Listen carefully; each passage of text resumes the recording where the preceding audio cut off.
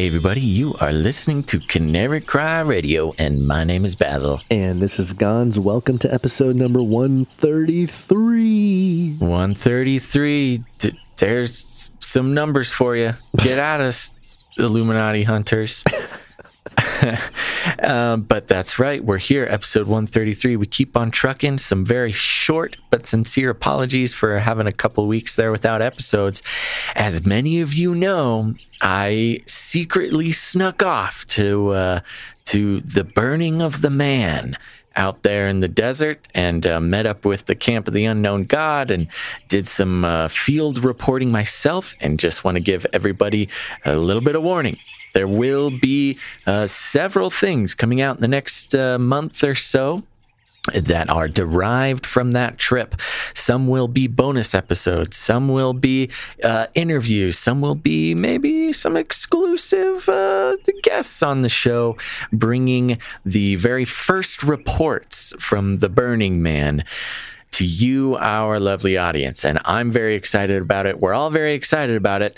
But there's a lot of decompressing going on right now, Gons. I was going to say, just for our listening audience, a lot of people were confused. Like, what? Basil going to Burning Man? What is he doing? What is he doing with the heathens? I know. Well, as you know, I'm very good at keeping secrets, and I was not planning on heading out there. But after our episode with Carl Tykrib and learning about what they were doing out there, I decided to go ahead and pull the trigger, and I went ahead and did it. Planned the trip, did it all, made it out there, met up with Camp of the Unknown God. Didn't spend the whole time out there with Camp of the Unknown God, but I did bring my little field recording rig out there, did some recording, and so that's what we're going to bring to you guys. A first-hand report of what it's like out there at the Burning of the Man. Burning Man out in the Black Rock Desert.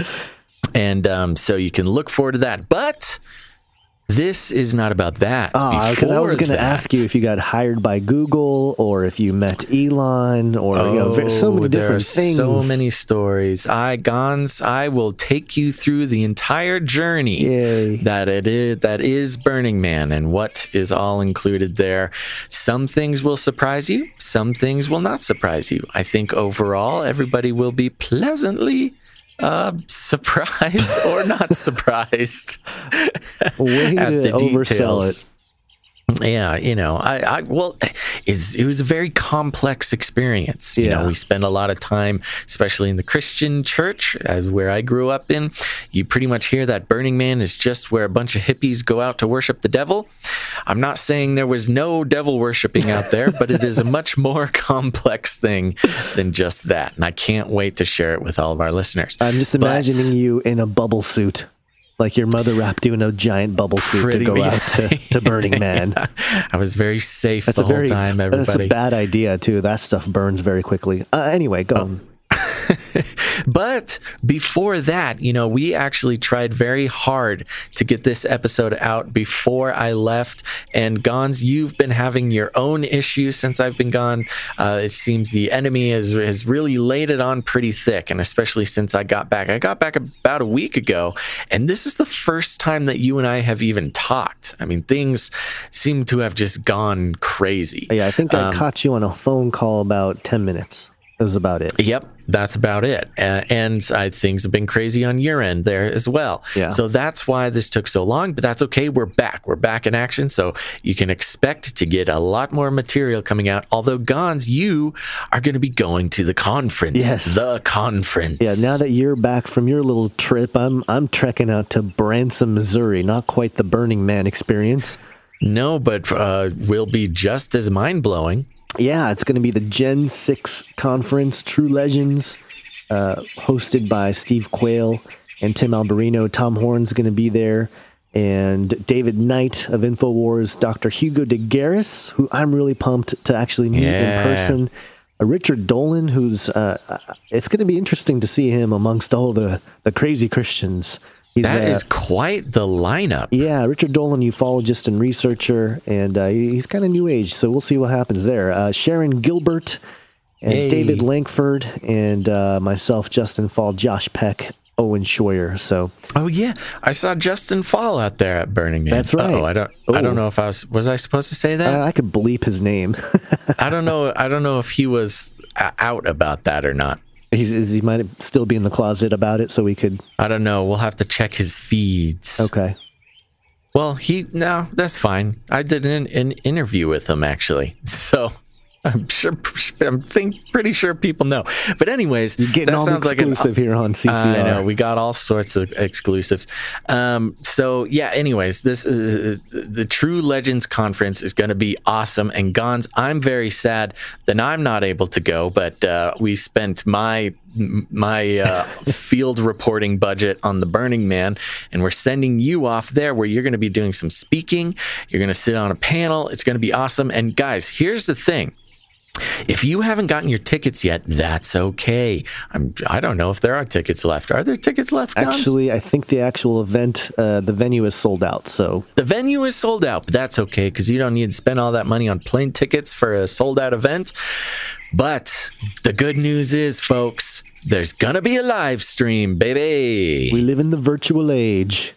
That's right. So everybody, you got to make sure to get on the live stream for this event. It's going to be off the chain. I'm going to be watching the live stream. Maybe we should do like a live stream chat. Live stream? Yeah, where we can all, everybody who is on the Patreon and has their access to the Discord channel, we can all watch the live stream and chat about it on the Discord channel. Ooh, the ideas are flying. I'm not making any commitments, but I mean, the people in the Discord channel can do that even without me. You don't need me, but I will check my schedule. And we will try to make that happen. Consider that as a possibility. That's absolutely right. Gen6.com/conference is where you can go to get all the info.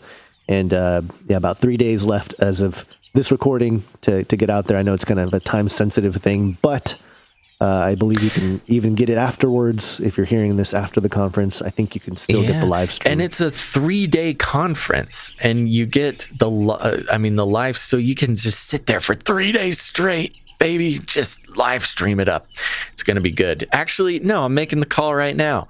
Everybody who has access to the Canary Cry Radio Discord channel, jump on there. Let's watch the live stream. Let's jump on the Discord channel and chat. I'll try to make it for as much as I possibly can, but that's part of the community that we're building here of Canarians. And if you guys don't have access to the Discord channel, you can get access to that by going to patreon.com/CCR. Canary Cry Radio. No, Canary Cry Radio, not CCR. Patreon.com/Canary Cry Radio. If you go to /CCR, you're going to go to some Indian kids Fortnite video gaming channel. That's not us. Yet. I was going to say. Anyway, so that's it. True Legends, the conference. That's September 14th through Sunday, September 16th. Get the live stream, gen6.com/conference. And we can all watch Gons together. Yay. Okay, but let's get to the topic at hand, Gons. Yeah. Here's the thing. A while back, people started sending me some links. And they were saying, hey, this guy's making a video and you're in it. And he's talking about flat Earth. Will you make a video back at him? And I thought to myself, no way. That is not what we do. I am not here to get into a YouTube video making conversation with somebody. So instead, I went and I watched his video, and he had some valid critiques of Gons and I's thoughts of the flat Earth, as well as many other things. And I left him a message, and I just want to say that it was very well thought out, very articulate, and it was not, YouTube. Those YouTubers always making inflammatory titles to their videos. But the video was not as inflammatory as the title, and I was actually actually very excited to open up a dialogue with this young man. His name is Will, and he is the proprietor of the YouTube channel, The Truth is Stranger Than Fiction.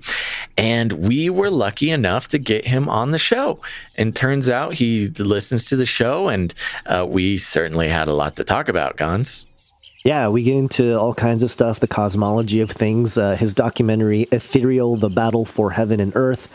And, we sprinkle in a little bit of flat Earth. I know a lot of people ask about that. So, I share a little bit more of my thoughts on the issue. I know people always ask me, and they're always like accusing me of like not being on one team or the other. And so, well, yeah, that's our eternal curse, Gons. I know. Is we can't make up our minds, and so we get in trouble with everybody. A lot of people want us to cover flat Earth more. A lot of people don't ever want us to touch it again. But we're kind of right in the middle again in this episode. Yeah. So we hope you guys enjoy it, because we really enjoyed Will, and a lot of healthy discussion, and his YouTube channel, again, The Truth is Stranger Than Fiction. He's got about 80,000 subscribers at the time of the recording of this intro. Let's get him that plaque before we all get banned. Let's go get him the plaque, baby, because once we all get banned, we'll all be on the dark web. You can have my plaque, technically. It's kind of in a box somewhere underneath a few things. Come on, you don't have that in a shadow frame with lights, mood lighting all around it? Yes, on like a soft ambient track playing? In my closet wall, that my 3-inch by 3-inch space that I have available to... He didn't make a mobile out of it for your young daughter to inspire her to achieve what her father once did? Well, we'll think about it. We'll write it we'll make I think I gave you a really good idea just now is what I did. Yeah. Something she can bring up with her therapist in about 20 years. I'm sure there are many things that you can do. Okay, Gons. Well, I say let's just get into this conversation with Will. Anything you want to say before we go? I think that's it. Yep, let's go. Okay. Woohoo!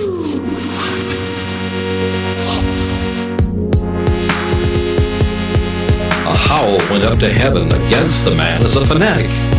They said he was mad, and all because he dared to preach a sermon full of faith in God. I do avow myself fully in sympathy with the views which he then enunciated. I think, if the power of God were once more to baptize the church, we should have men who would dare to trust in God instead of putting confidence in men. Men who would act once more as if God's bare arm were quite enough to lean on, as if faith were not fanaticism, as if confidence in an unseen being were not an unjustifiable enthusiasm. I would to God the church had once again a rich anointing of the supernatural. And if you and I, brothers and sisters, would venture more upon the naked promises of God, we should enter a world of wonders to which as yet we are strangers.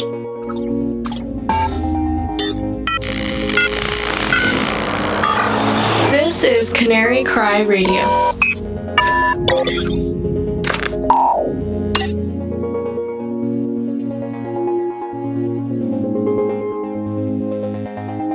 Are we living in the most deceptive time since the days of Noah? For thousands of years, humans have recorded, apart from mythology, a fairly mundane existence, at least according to history's victors. But coming into the 20th century, things began to change. For nearly 300 years before Max Planck changed the meaning of the word into a field of quote-unquote science, the word quantum simply meant one's share or portion. Think of the word quantity. But mention the word quantum today and you'll find everything from astrophysicists to the most woo-woo New Ager talking about how the understanding of quantum theory and its subsequent technologies will change the world for the better. The advocates of quantum theory claim it will unlock a so-called theory of everything that would eventually lead to what some quantum theorists are calling the transcension hypothesis, discussed by Dr. Hugo de Garis on this podcast, if you go back to episode 67.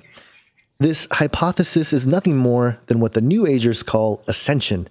But listeners to this show will know that this is the long-awaited esoteric goal of apotheosis, or man becoming God, promoted by esoteric philosophies like Kabbalah. The same lie that caused the fall of mankind is still being deployed for the purposes of deceiving souls today, and this deception is so palpable that it seems to inform us on everything from where we are to who we are, and especially where we are going. To help us explore and ultimately ground these issues in the gospel message of Jesus Christ, our guest today is a fellow YouTuber who runs the channel Truth is Stranger Than Fiction, and he's the author of Ethereal, The Battle for Heaven and Earth, a biblical cosmology documentary.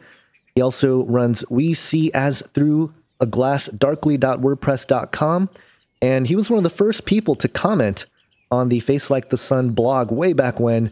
Welcome, long time coming, Will of Truth is Stranger Than Fiction. What's up? What's up, Will?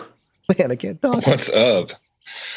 Man, what an awesome, I was not expecting an intro that good. That was amazing. So this is a good intro. I'm more excited than ever now because that just jumps right into all the really fun stuff. So this is going to be good. So, Will, we're super excited to have you on the show, just so the listeners kind of get an idea. I mean, we have sort of been, I don't know, I think I put it as orbiting around each other for a long time. You've been working on your channel for a long time. We've been doing our work for many years now. And at least as far as I'm aware of, we only really connected for the first time a week ago or so. And which is very strange. It's a very small community that we sort of work in here. And to have gone this long and to have seen each other's work here and there, it's a long time coming, and we're happy you're here. I know we share a lot of viewers and listeners, so we're making them happy here. Absolutely. Although I think there's got to be something to be said about God's timing and all that for whatever reason.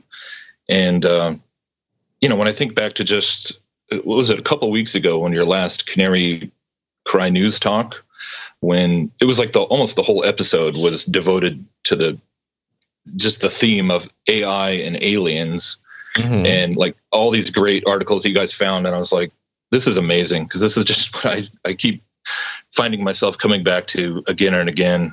It's, so many times, and just to see you guys kind of coming there in your own way after everything that's kind of gone down over the past few years. It's just been a crazy, since 2015, it's just been such a weird, it just gets weirder all the time. Totally. So, yeah, there's a lot to talk about. Yeah, absolutely. But where do you want to start?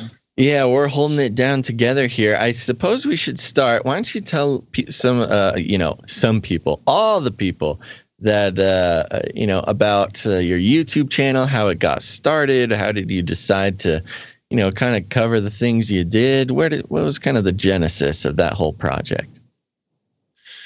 Well, the genesis of the YouTube, that was something I never expected to be doing. First of all, I just had my little blog going there for however many years. That was just kind of an outlet, just kind of a cathartic place to go and write about things and, try and process all this crazy stuff. I mean, really, it goes back to I think it was around 2010 when there was all this kind of crazy stuff going on in the world with earthquakes and fires and floods. And I was just like, what is going on, in the world? Like, are we in the end times kind of a thing? Mm-hmm. And I jumped on the internet and just started Googling things and wound up watching, like in the same day, coming across, Building 7 and 9/11 and just being blown away by that. And then also a video by Tom Horn where he was talking about Nephilim stargates and all that stuff. And I'm like, what in the heck? What am I watching? Like my whole concept of YouTube at that point, it was like, that's where people go to watch cat videos and stuff. I had no idea that anybody was talking about these things online or on YouTube. So kind of had my paradigm blown, with that, just the Genesis 6 paradigm and the Nephilim and all that, and just trying to wrap my head around the idea that Jude is obviously quoting from something, this Book of Enoch. What's this all about? And And then obviously 9/11 and the New World Order, and you're, trying to kind of like make sense out of this information. So there was, I don't know how long of a period of time it was. There was probably a few months where I was just kind of randomly watching things and trying to kind of figure out what the heck it all meant. And then I don't remember the name of the documentary anymore, but it was one, I think it was on like Washington, D.C. and all the symbolism and stuff. But it was one I was watching where Chris White is standing in front of, I think it's in Athens, Georgia, where he's standing in, it's like the replica of the Parthenon. Yeah. And he was talking, I don't even remember what he was talking about, but I was watching this video and I'm like, I got to figure out who this guy is, because he seems like he knows what he knows what he's talking about. He's got a firm biblical foundation that he's coming from. And it was just like, all right, I'm going to track this dude down and figure out as much as I can from him. So that, of course, led me to his podcast, Nowhere to Run. And then from there, connecting that to the whole Revelations Radio Network, which then led me to, all the guys that you guys have been talking to for years, and discovering the Future Quake podcast. I started listening to that only, I think, about 6 months before they were done. And then there was, they had 7 years of archives that I could just go through, and that was when I really found like, okay, now I've found kind of a safe place where I can go and explore these things with people who know what the Bible says. They're coming from a perspective of faith and Bible prophecy. And from there, it was just like several years of just kind of being a podcast addict, whether it's like Tim and Andrew on Revelations Radio News. I would listen to them like every week, and, being part of this little community, you're just kind of listening in, and the Gilberts and all these folks that were just kind of like it was like my church almost, and Dr. Future, in some ways I look back now and go, man, he was almost like a father figure in a way, or like a pastor in just a very natural sense, to where, he was just him and Tom Bionic and just so many of the people where they were just very authentic people, and I just felt a sense of connection with who they were, and just then exploring all these crazy topics, and, going from Genesis 6 and then on to, Russ Dizdar and all that really, really intense stuff. Understanding MK Ultra, and understanding it all from a biblical perspective, a spiritual perspective, to where you understand that it's not just, because you can hear so many people today talk about it's the Jesuits, it's the Zionists, it's the Masons, and they think in terms of very, human levels and human systems and structures. And when you don't understand that there is, that this is a spiritual agenda, that this has been going on since the very beginning, you never fully quite understand what it's all about. So it just felt very blessed to kind of have those years of like a foundation being laid. It was almost like going to school, like I was like getting my little degree, and I don't want to say degree, but knowledge base. I can relate to that, because I had the same thing as a tech for a fairly, decent sized church, and not growing up a Christian, and working in high school ministry was actually really good for me, because I got to hear all the high school messages,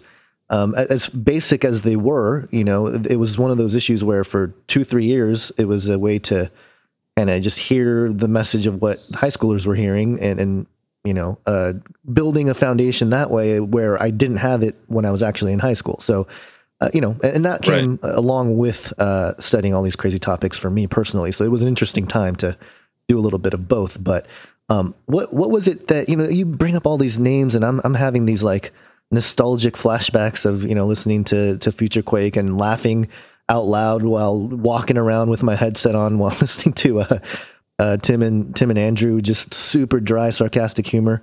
I love Andrew. I know, I love it. It's just great. He's super funny. Yeah. But what you said earlier in the discussion, in the last couple of years, things got crazy. Like what was it? What do you think was the tipping point? What was the topic that really started to launch this insane type of craziness that we're seeing today?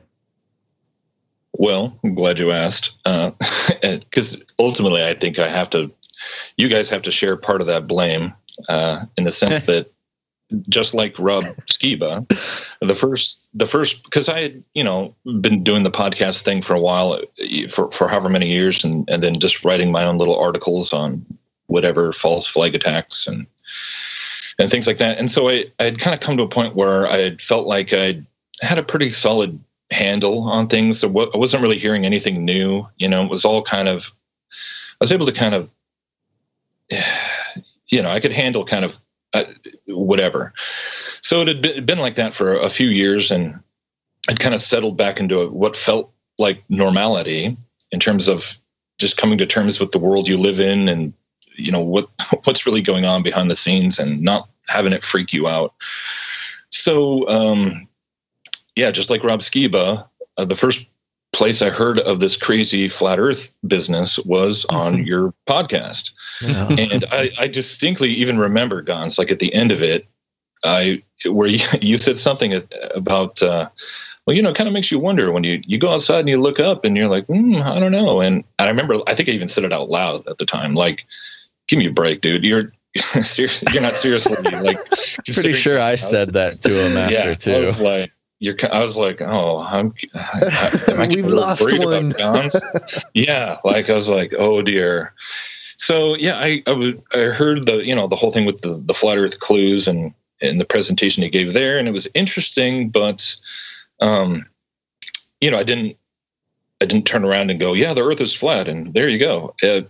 If anything, I thought that there was maybe something to it, just like with a lot of things where you're listening to research and you kind of have a feeling that there's some nugget of something in there, but you're not quite sure what it is. And you think that, the person maybe presenting the information doesn't even really comprehend what they may have stumbled upon. But, so it was kind of that thing. So it was more like, as I started looking into, like the diagram that we're all used to seeing in terms of like the little bubble with a plane in the middle and heaven above and earth below and God is I was thinking of that, like maybe this is more like a cosmograph, which is a term I only kind of learned later on, but it's more like a simple pictorial description of a cosmological reality. Like maybe this has something to do with the spiritual realm, and there's some sort of truth in here, but he's just taking it to some simplistic kind of materialistic interpretation, something like that. So I was like, there's something here. I don't know. And so I kind of was chewing on that for maybe a month or two. And then that's when Skiba started coming out with his testing the globe material.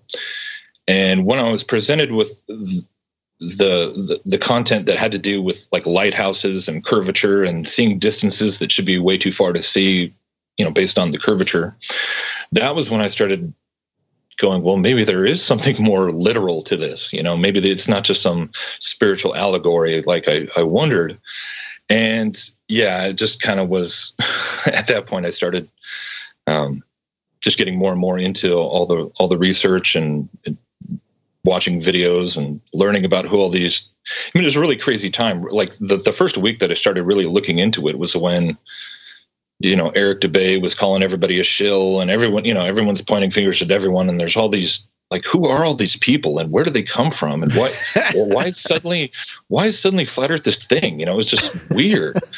And, so there's a lot to kind of sift through and weed through. And that was in like the end of 2015, beginning of 2016.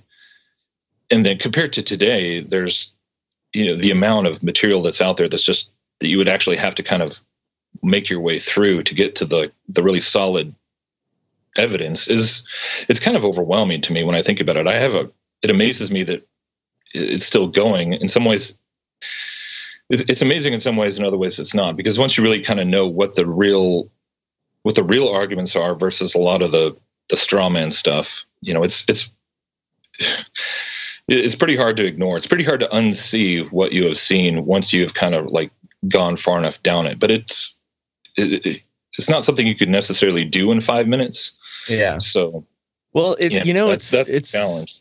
It's so interesting because recent times, I mean, the flat Earth movement, I guess, if you want to call it that, has picked up so much attention starting online. And I mean, now you got mainstream media outlets, whether they be like, Daily Show type shows, or even athletes. I've seen it. Oh, well, right. Athletes. It's actually on the news. It's like big established broadcast organizations are now like having to address the fact that the flat Earth is coming back with a vengeance. And when I say coming back, I mean from, thousands of years ago. And, the movement has gotten so strong. It's so fascinating to watch that the mainstream is actually having to like talk about it. And, they're not talking about it in any serious or good way, or that any way that I think flat earthers would want them to talk about it.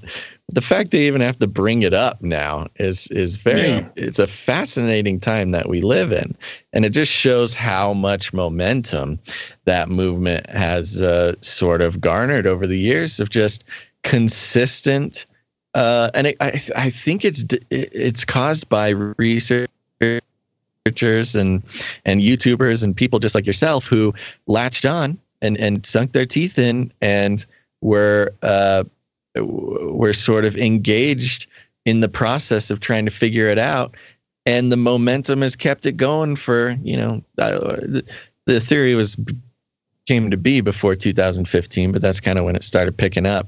So the momentum from 2015 has brought it just way into the forefront of a lot of people's thinking in 2018, for better or for worse, depending on the case that it's being brought up in. Yeah, and that's kind of a whole ball of wax in itself. When you talk about the movement, it's one thing to talk about, the topic and the evidence and the various the issues themselves. Mm-hmm. And then when you get into the movement aspect, that's where it's been definitely more prickly undertaking for me. It's been just, that whole thing has been weird in itself, trying to understand all these, different, because people have very different ideas of kind of what the significance of it is. You have, Christian flat earthers and non-Christian flat earthers.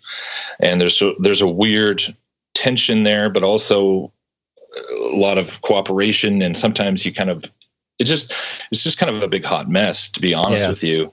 So if nothing else, hopefully this conversation will serve to show that like this the conversation about flat Earth or cosmology and all these related things, it doesn't have to just spiral into this very simplistic kind of base level debate or argument, or, so much that goes on that where you have all these very zealous, adherents of flat Earth and it's this new thing. And a lot of them, oddly enough, that was sort of their entry point into all the other conspiracies. So for them, flat Earth is just like, it's the end all be all. And man, they just want to bang that drum and especially on the secular side, the secular flat Earth, I guess you could call it, which really would call the New Age flat Earth, because there really is no secular flat Earthers. That's an interesting point, actually. Well, I mean, there's a lot of parallels between, it's sort of a microcosm of the truth movement as a whole, where it's like so many people, they come in and they realize that there's a conspiracy and all these things, and then their paradigm is blown, and suddenly they're much more open to the ideas of spirituality, and they get sucked into New Age, New Age concepts and the whole zeitgeist kind of paradigm, right? So that happens in flat Earth too, and that's what is sort of at times has been frustrating, because with a lot of the voices in flat Earth and even in the Christian flat Earth, there have been times where I felt like there's not much of an awareness of like how pervasive that agenda is and that pressure is, and how the New Age ideology is just trying to like take over everything and trying to reinterpret everything. So on the one hand, you go, well, if this is true and we're in this enclosure of some kind, then obviously it points to the fact that there must be a creator. And so from a Christian perspective, it's easy to jump on that and be like, wow, it shows that we're special. It shows that evolution is a farce. It shows that there must be a creator. And then, hooray, that's all. It's a win for us, But then they don't necessarily appreciate that people can come along and embrace all of those points, but then through a New Age filter, through a New Age interpretation of creator, a New Age interpretation of we have purpose and we're special. And that's where it gets really, it gets dicey, because you're all kind of like riding this bus together, and aliens, bro. Oh, and yeah, so many, what? Aliens. Yeah. Well, because there's people that talk about aliens and who believe that, maybe they're coming from another pond on the flat plane, so, and you have to, so it really just brings you back to all the same foundational questions that, like I was talking about, going through Future Quake and all these researchers, where, unless you're grounded in the Bible and grounded in the gospel, you're still eventually going to get, tossed this way or that way by whatever teaching or whatever idea. And there's so many out there that are filtering into whether it's like New Age or things like simulation theory. Hopefully we can talk about that, because that's just increasingly becoming popular in the mainstream as well as in the truth community and alternative media and all that. So, yeah. What I like about your work is, Flat Earth is definitely a large part of it. But it goes much deeper than that. That's, that's kind of a point with some people. I mean, it's been around long enough. This might be one, maybe benefit, but maybe benefit's not the right word, of, it kind of hanging around for so long within the milieu of the types of things we talk about, that, the basic person who keeps up on their fringe podcasts and shows and stuff like that has a fairly, I want to be careful how I say this. I would say they have a fairly good idea, or at least a fairly good introduction to what Flat Earth involves. And they've kind of come to some sort of preliminary decision on where they're going to stand with that. As far as like the actual evidence goes, there's a lot of great material. We've had a couple episodes on it. But if you want to learn the details and the evidence of Flat Earth, I mean, man, YouTube has got you covered. But well, can I jump in with that? Or do you have a question? Because I do have a question. Okay. But the question. Well, I'll bring up the topic, Guns, and then you can follow up. Which is in your work, you really go a lot deeper. Is that Flat Earth? Yes, is one aspect of this, but there really is an overarching sort of storyline or narrative or truth that's being played out around us that Flat Earth is really just one part of. But, it kind of parallels with this search for what's really going on that a lot of us are on as well. Guns, that's where you jump in and ask your question. I thought you had a question, so I was waiting for that. But,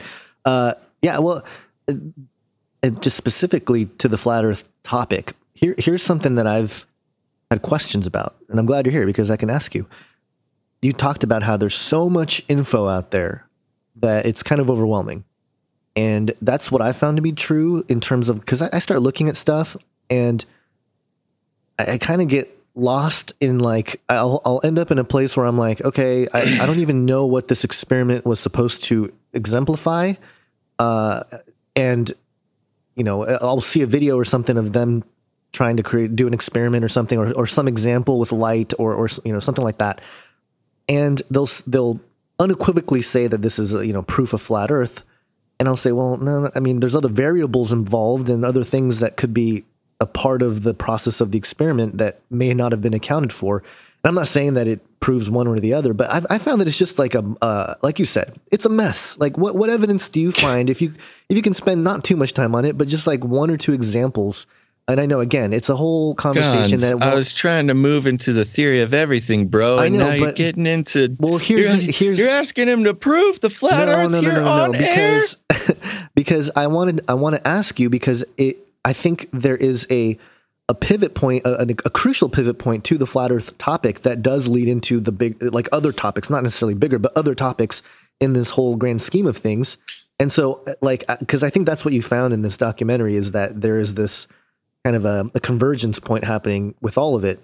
But what piece of evidence was it that really kind of, turned your quest into moving more in that direction of being convinced of, in terms of a physical reality? Because again, I know you and I both agree that there's a spiritual aspect to this, and, that there is a component to this that is unseen. And so, we may be spinning our wheels when we're trying to prove one way or another a material sort of cosmology in that sense. But go ahead. I want to see what you think about that. No, I'm glad you brought that up, because I did kind of want to touch on that. I wasn't sure when or where we might fit that in, but it's an important aspect of it. And for me, it was kind of what I mentioned before when it got into the question of curvature and lighthouses and things like that. And yeah, at the beginning, it just felt very kind of ambiguous. It was like, well, that's weird. And it definitely kind of hooked me in terms of my curiosity. But then you're going, when you start looking into that, the first response that you get from the mainstream side is that it's explained away due to basically because of atmospheric refraction.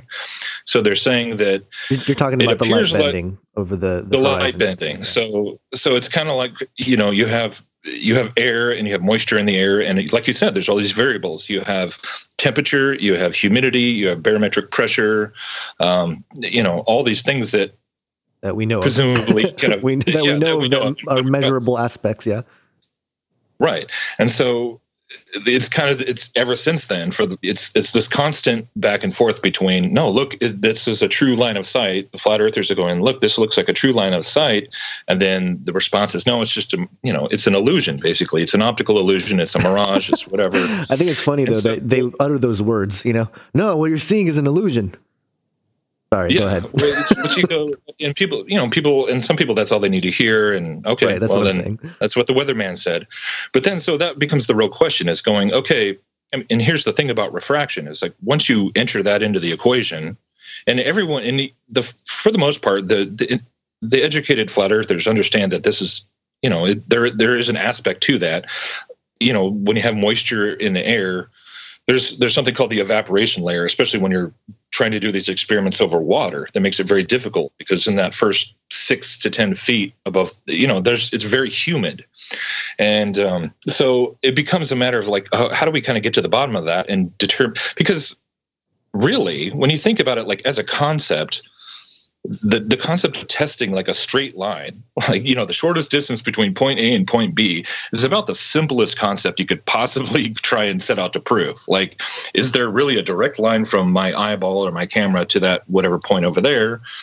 And, does the water curve or not? I mean, it's really that simple. And that's, I think, that's why there is such a interesting this debate, thing continues to grow, is because it's so different from like things like Nephilim or whatever, so many other topics where you can just kind of debate them hypothetically, but you can't go out and bust out your camera and test it for yourself. So that's kind of the element that's new, in which kind of bringing in a lot of people, because they're like, that's really weird, and they go out and they try but you can test this in a variety of ways. And this is what, like you asked, like, when did it start to get serious? Because I was like, well, it's just, it's hard to kind of make heads or tails on it's like it's a snowball effect of things. I know what that's like, but I was curious if there was a point that you can recall. There was a moment where, okay, so for a while, Mark Sargent was doing a series of interviews. I don't know if he's still doing them, but he was doing a lot at the beginning. And one of the first ones he did was he had a guest come on who was a Navy missile instructor. And his name is Sean McCrary. I think it's still up on the channel. And I've got a chance to speak to him a few times since I saw this. But this was kind of the moment where it started to be like, wait a minute, this is like for real. And so he was in the Navy, and he worked with this missile system that operated by way of they would paint the target with using a half-inch, like basically a radar beam. So it was direct line of sight from this mechanism on the ship that would like shoot this laser, basically like a radar laser, to whatever the target, a ship or a building or whatever, and it would go. I think it was at least like 50 miles, and so this is direct line of sight. And so he was talking about how he'd worked with the system for years, and there's just no way that this would even work if the curvature of the Earth, which is 8 inches per mile squared, and it gets exponentially larger the further you go. So when you're just talking about a few miles, whatever, it seems kind of like no big deal. But once you start talking about tens of miles or even upwards of 100 miles, the amount of curvature that should be in play is incredibly significant. So when he started talking about this weapon system, that was when it was like, okay, so this is kind of a second. This isn't just some guy out there with his camera pointing at the island over there.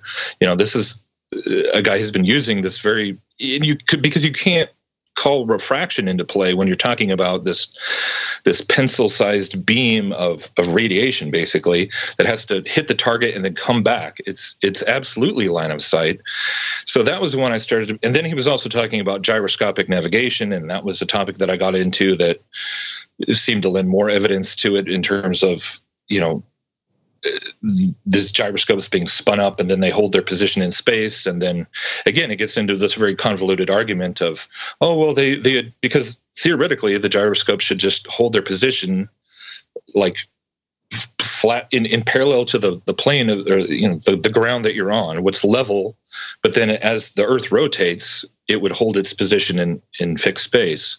And so right there, that would be a pretty easy way to prove that the Earth was rotating if it was. And yet the more I looked into that, it was like, wow, there's all these weird, it's the same thing with refraction, where they just come up with all these excuses and all these mechanisms that supposedly compensate for the rotation of the Earth, but you can never really see them demonstrated anywhere. It was just all theory. So that was when I started to go like, okay, maybe this really is like literally serious. Like we could literally be living on a plane. That's weird. And then since then, the amount, and like you said, there's a lot of stuff that's just kind of, not as well done or not as well explained, or just, it's a hodgepodge. It comes with the territory of it being this very grassroots kind of, community, open source scientific research community. Kitchen appliances as demo objects and that sort of thing. Yeah, you have to take all the mediocre stuff with and find, and the gems are in there, but they're kind of buried. But in the past few years, there's been such an addition. There's been such a compilation of other experiments and other evidence that has just kind of built upon that. One that I think came out, I don't know if it was earlier this year or last year, but there's a company in Europe that basically broke the world record for microwave communication.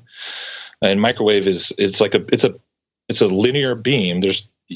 So that you can't call refraction into play, and it goes from Cyprus to Jordan, going over the Mediterranean. This is like hundreds of miles. I should send you guys the link at some point. And there's just no way that would work if the world are curved as it should on a ball. Unless it was mounted high up on some sort of tower or something.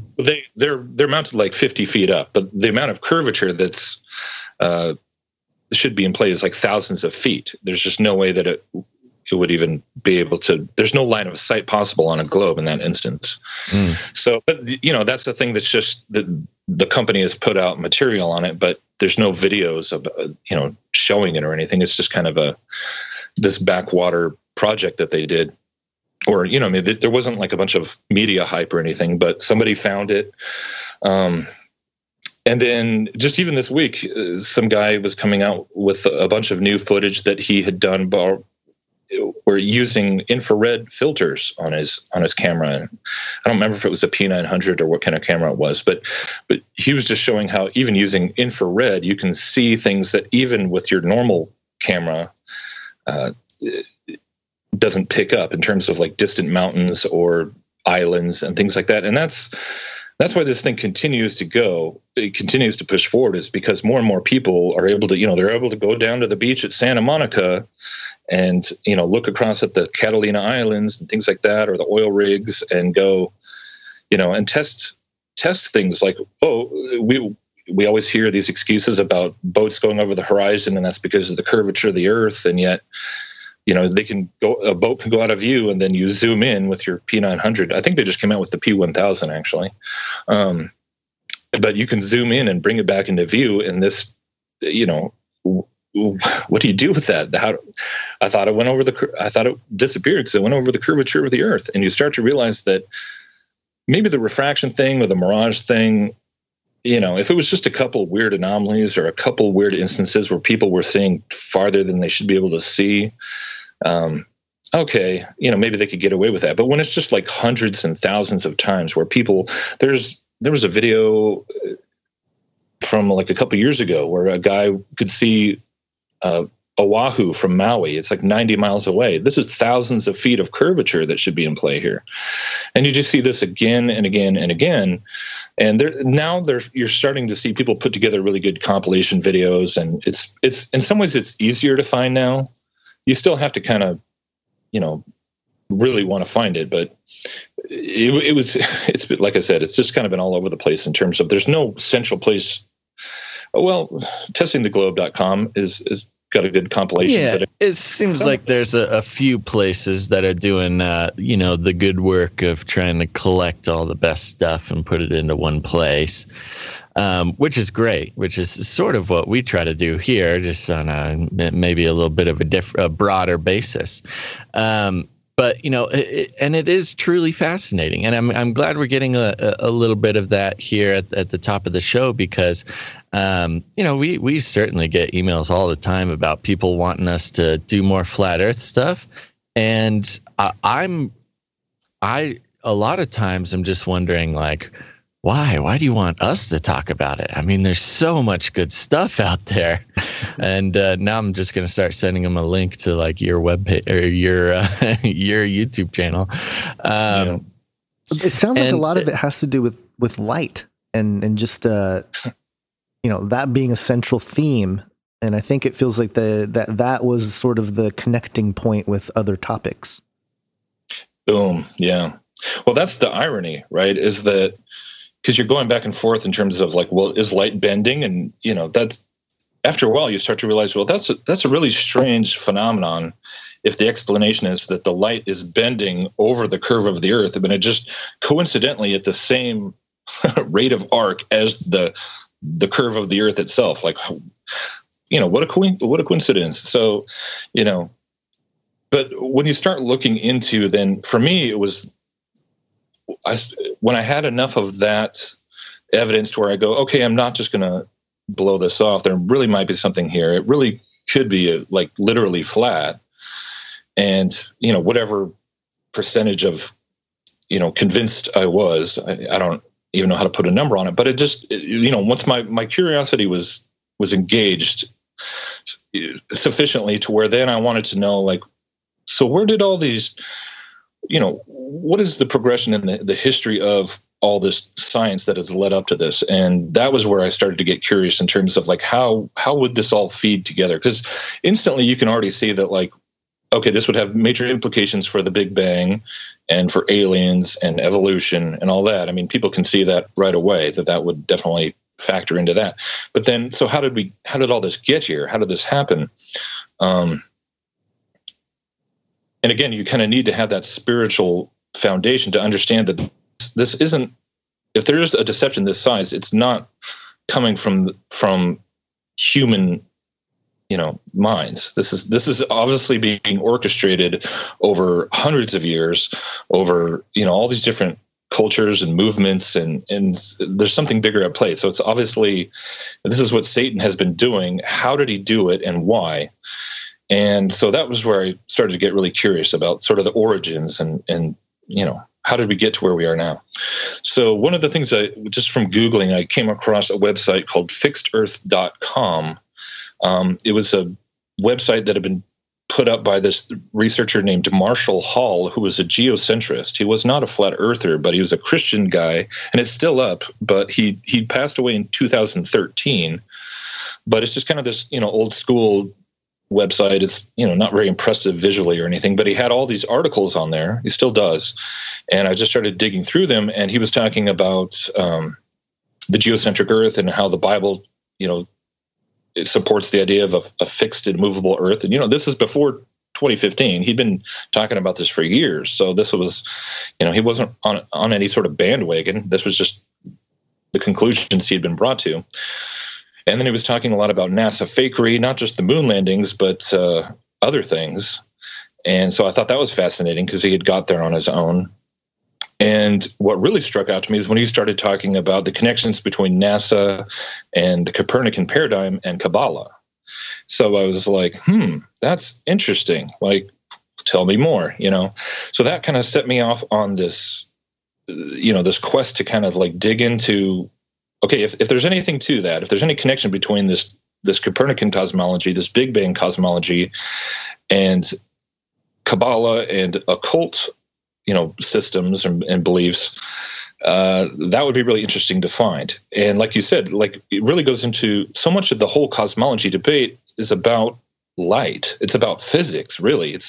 And that's something that, as time has gone on, I've been focusing on more and more, rather than just, endlessly debating, what's the shape of the dirt that we're walking around on? Is it a ball? Is it a plane? And, you just get caught up debating about what's the map and all this. It was more like, I realized this is really about the fundamental assumptions of physics and science, and how did that take a shift? And when you look at the Copernican revolution, namely the Copernican principle, this is one of the first videos I did that really felt like the pieces were coming together. Because when you look at the Copernican principle, which was named after Copernicus, he didn't postulate it himself, but basically it's openly admitted to be a philosophical assumption that the universe is isotropic and homogeneous, and whatever that means. And so when you kind of unpack it, you realize that what they were saying is that as they approach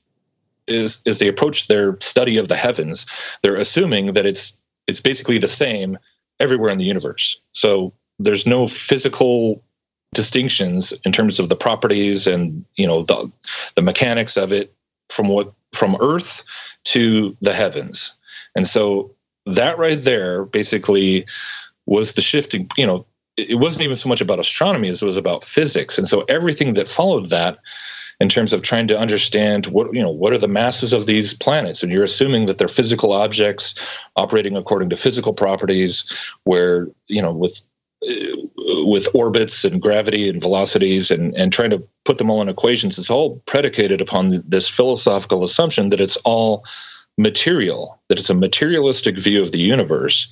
And that was where stuff started to really click, So as you start to dig into the Bible with kind of this new perspective, and you're questioning cosmology, and you're questioning, going back and looking at everything it says about heaven and everything it says about earth, you really start to eventually to quickly see that earth is earth is where we live, and the heavens are a spiritual reference. And so that started to make a lot more sense to me as I thought about enclosed cosmology in terms of the heavens, this assumption that the heavens are just part of the materialistic, mechanistic world is not an assumption that the Bible makes.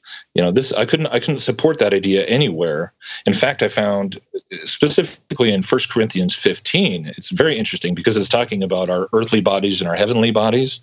It's talking about the resurrection. So it's making a theological point about how our heavenly bodies are going to be qualitatively different than our bodies now. Right. And it actually uses the illustration of earthly bodies and heavenly bodies in terms of like the sun, moon, and stars. And so I was going, the point being made theologically doesn't even hold up if the heavenly bodies are just no different.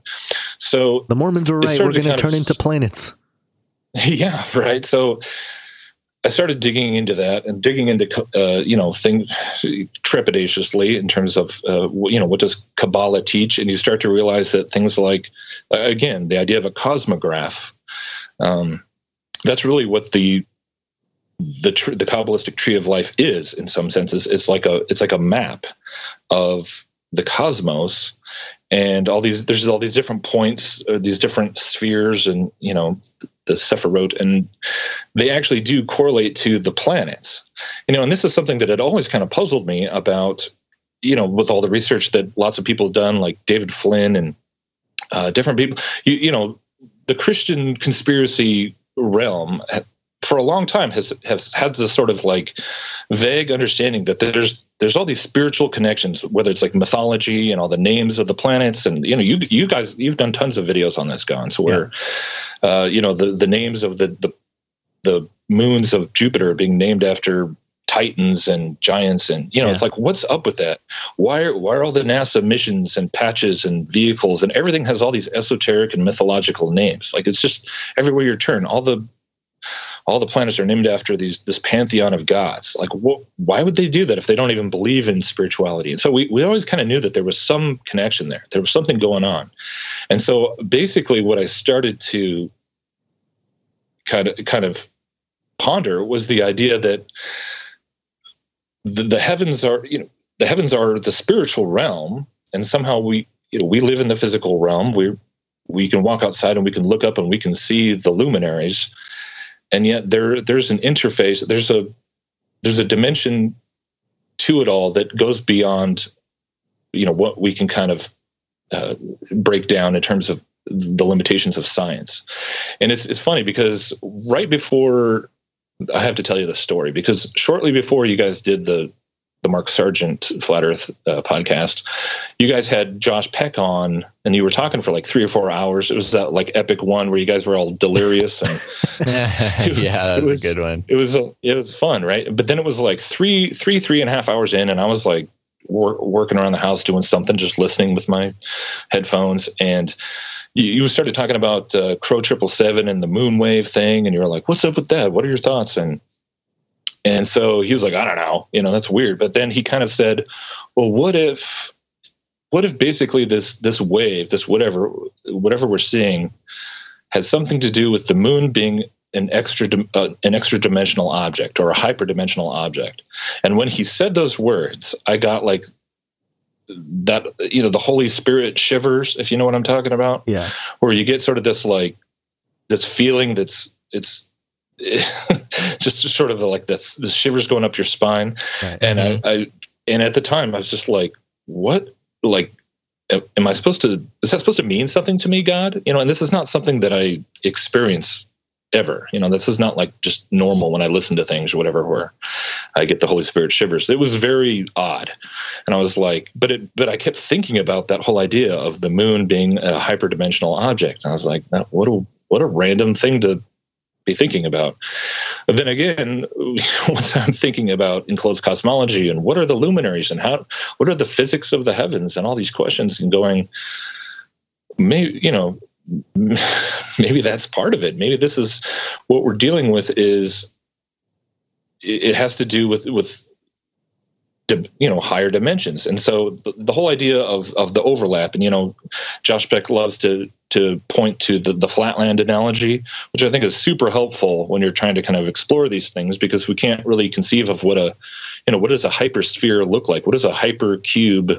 You can kind of talk about it theoretically, but once you start getting into higher and higher dimensions, it just becomes way too hard abstract. to even. Yeah, it's just kind of blows your mind. So that was kind of the mindset that I started looking into all these things and realizing that, going back and looking into Newton and Kepler and just all these figures of the Renaissance, and realizing like how deeply mired in things like alchemy and Kabbalah and Hermeticism, and just Hermeticism as a whole, once you start to kind of understand like the principles that it's kind of based upon, where it's really about a belief in a set of sort of invisible laws of the universe. There's all these forces, and if you can kind of figure out how they all work together, that's sort of your starting point for then work using the magic of Hermeticism. So I started to realize that if you were just basing your approach to the world and to the heavens on the Bible, as supposedly all these Christian scientists who, made all these discoveries were, I wasn't seeing it coming from the Bible. I was seeing it coming from this infusion of Hermetic principles and occultism into the mainstream through, all these figureheads that we're so familiar with. But then there's this weird sort of dichotomy where we can see it and recognize it in certain contexts, but then when it comes to like the scientific revolution, there's been this longstanding sort of tradition and mindset within Christianity and creationism where we still kind of want to claim that as sort of a win.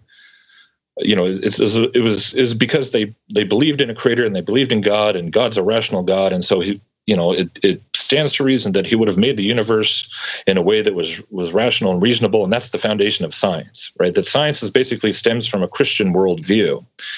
And the more I kind of explored that idea, I really started to realize that that's not true. And this actually stems from a very Hermetic worldview, whereby we assume that, everything is eventually something that human beings can understand and use for our own benefit and progression of the human condition, which is, like you said at the beginning, that's what the whole agenda is all about, is this push towards apotheosis, this push towards transcension.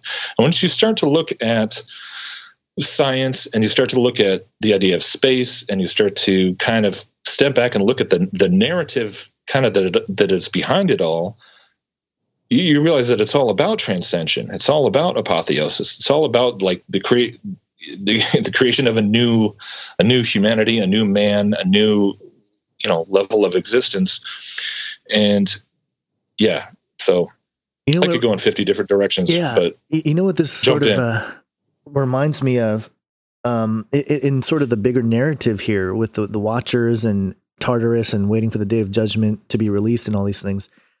What it sounds like to me is that these Watcher angels, because if you think about the ascension philosophy, what are the Watchers trying to do? Trying to ascend out of the pit, right? Out of Tartarus. So it would make sense that their philosophy is sort of the same as the one because they're probably trying to get the humans to open that portal for them to come out. Book of Enoch, there's passages in there. There's one here from, I think, chapter 10, verse 6. It says, "And so that on the great day of judgment he may be hurled into the fire and restore the earth which the angels have ruined, and announce the restoration of the earth, for I shall restore the earth, so that not all the sons of men shall be destroyed because of the knowledge which the Watchers made known and taught to their sons, and the whole earth had been ruined by the teachings of the works of Azazel." All of it leads to the ascension narrative, the whole apotheosis narrative. And so the cosmology aspect is such an important part, but I don't know that if it's, and like you said, it's almost like pointless to really try to figure out and prove at a material, like physical level, like, hey, we're flat in this thing, because ultimately that's not the point. Like that won't necessarily, it'll help people understand the bigger picture maybe in terms of the deception, but that knowledge itself of knowing that it's flat won't necessarily help anybody solve anything. That's just my opinion. Yeah, I'm so glad that you brought it back to that, because that is so key to all of this. And part of the reason I wanted to talk to you guys is because you've been covering that for so long. But then when you really just think about that whole progression, that whole narrative, if you understand that in the days of Noah, the fallen angels, the Watchers came down. I mean, came down from where? Did they come down from space? That's essentially the ancient aliens narrative, right, if you say that. So they came from a different dimension. They were regarded as gods, basically. They taught humanity all this forbidden knowledge based on their experience and the knowledge that God gave them to do their assigned tasks.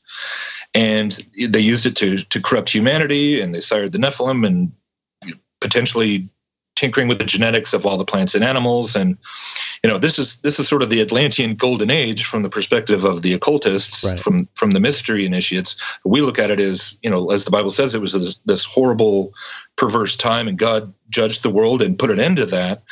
And so the era of direct angelic intervention into humanity was done. So after that, there was there's the whole debate of whether there was a second incursion and all that. But really what we see is that there was a shift, right? Because there wasn't just these godlike angelic beings coming down and being worshipped and building civilizations and having Nephilim offspring. So however the shift happened when you get to Nimrod and Babel, you can kind of explore, there's different theories, and that's interesting, but we can definitely see that when God separated humanity and they all kind of went to the different directions and started all these different cultures, that there was that underlying connection of the occult mysteries that followed them and kind of took on all their own little specific traits and versions, but the theme was the same, and that was persistent all through the Old Testament, where God calls out a people to himself and then reveals himself through Israel, and then eventually the Messiah, and then Jesus is on the scene, and we have all these demonic spirits everywhere, and they're having to operate through occult means and through things like possession, or through things like mediumship and magic and all this occult, this hidden knowledge that's just kind of been passed down through all these pagan traditions. And so we can look back now and we understand that Satan, so there was kind of a reset, right? There was a reboot. Satan had to adjust his strategy, adjust his aim. But we know that the goal is, like you just said, Gunn, is to get back to that point, is to escape from their judgment, and is using this carrot on a stick type of deception. All the occult secret societies and all the mystery schools are all based on Satan's original lie from Genesis 3 that you shall be like God, and promising them apotheosis and promising them everything that they want in a fleshly way. But it's all it's all a lie in order to get to the point of the externalization of the hierarchy, right? That's sort of the end goal, is this revelation of the Antichrist, who's going to be worshipped as a god, and there's this whole kingdom, this technological beast system. So when you kind of look at it from that point of view, where it's like this reboot idea, right, of the Watchers, where when you start to think of cosmology, or just science as a whole, and that includes everything from like physics and the quantum stuff, which gets really crazy, you really start to see, for me, it started to become evident that what it seems to be is that it's just the same old story. It's the same old, God's coming down and having to kind of turn to them in order to help us in our own evolution, but being packaged in it with a science fiction narrative. Really, that's all it is. So all the occult practices and concepts that were always around, even in the Old Testament days and the early church, and then throughout the last 2,000 years, they've just been repackaged. It's just been a rebranding of all these. There's nothing new to any of this. It's just all been sort of repackaged and has different labels put on everything, so that as humanity now, where we're seeing this just insane resurgence of interest in the occult and mysticism and magic and the paranormal, and simultaneously an interest in technology and where all that's going to go, it's really just all coming back together. But what happened through the scientific revolution is that, it's pretty bizarre that you had all these people who were so pivotal, like Francis Bacon and Newton and all these guys who were so deep into the occult, and even John Dee, who obviously they believed in a spiritual realm, but then that gave birth to natural philosophy and scientific materialism. So much of the modern day church and creationism has kind of just been focused on trying to refute materialism and refute Darwinism and refute atheism, as that's just like the big challenge, the big threat, the Richard Dawkins type of thing. And so there's really no concept of like this this occult agenda that's going on behind the scenes, to where the last few hundred years of materialism, or just sort of, it's kind of like the long way around of getting the people to, you're rejecting God because supposedly science has proven that God doesn't exist, and we have the Big Bang and we have Darwin, and we can explain everything from a materialistic concept. So, we're all there is. There's just the universe. There's just all of us. And somehow the universe forms just on itself. It's the self-organizing kind of thing. But eventually people are kind of left with the conundrum of trying to process like how that makes sense. Like, how do we have purpose? How do we have value? How do we have meaning? And, what is consciousness? So that's kind of the end question of the whole materialistic evolutionary, paradigm, to where mysticism steps in, and then right now, this is what we see all over the places, where people are now returning to these concepts of, it's essentially pantheism. Yeah. It's pantheism that kind of came in through the back door. And so the materialism was just kind of it was just a detour to get us back to a completely occult-based approach to everything, but it's not regarded as that. It's not regarded as magic or mysticism per se, because you can think of it as just the universe. You can think of it as, simulation theory or panpsychism, or there's just so many concepts now, or so many labels that just represent this idea of we're all one with, we're all one with everything. And so it's really bringing us back to the mystery school religion by way of all these little facets of science and cosmology and everything else. But it totally is. It's the same old narrative. It's just kind of been, I kind of think of it as like, like West Side Story. It's just the same story of Romeo and Juliet, just, with a different backdrop, different names, different costumes, but it's the same story that we're being told. And so in reality, when you really think of space and the whole narrative of space travel and, reaching for the stars and expanding these, you can almost think of all these things as like archetypes. It's really like, this is a big narrative. It's a big, movie that we've all been kind of watching and digesting, and all these ideas that are really actually teaching us transcendence and teaching us the ideologies of Luciferian transcension without realizing it. And that's kind of the crazy part. But yeah, it's summarized well. I think it's interesting to watch this because the two different paths to the same place. You have your reductionist materialism, you have your sciences and all that, and like you said, it's got this sort of public face of being rationalism and a logical, reasonable approach to investigating the world around us, that sort of thing, which inevitably, once they start investigating, because here's the deal, exploring the bigger scale of reality that we can understand is much harder than to understand the smaller scale, or at least in terms of being able to control the environment at which to investigate. It's easier to kind of get a microscope and start looking at something and trying to figure out what's smaller than it is to like try to figure out how far something is or how big something is.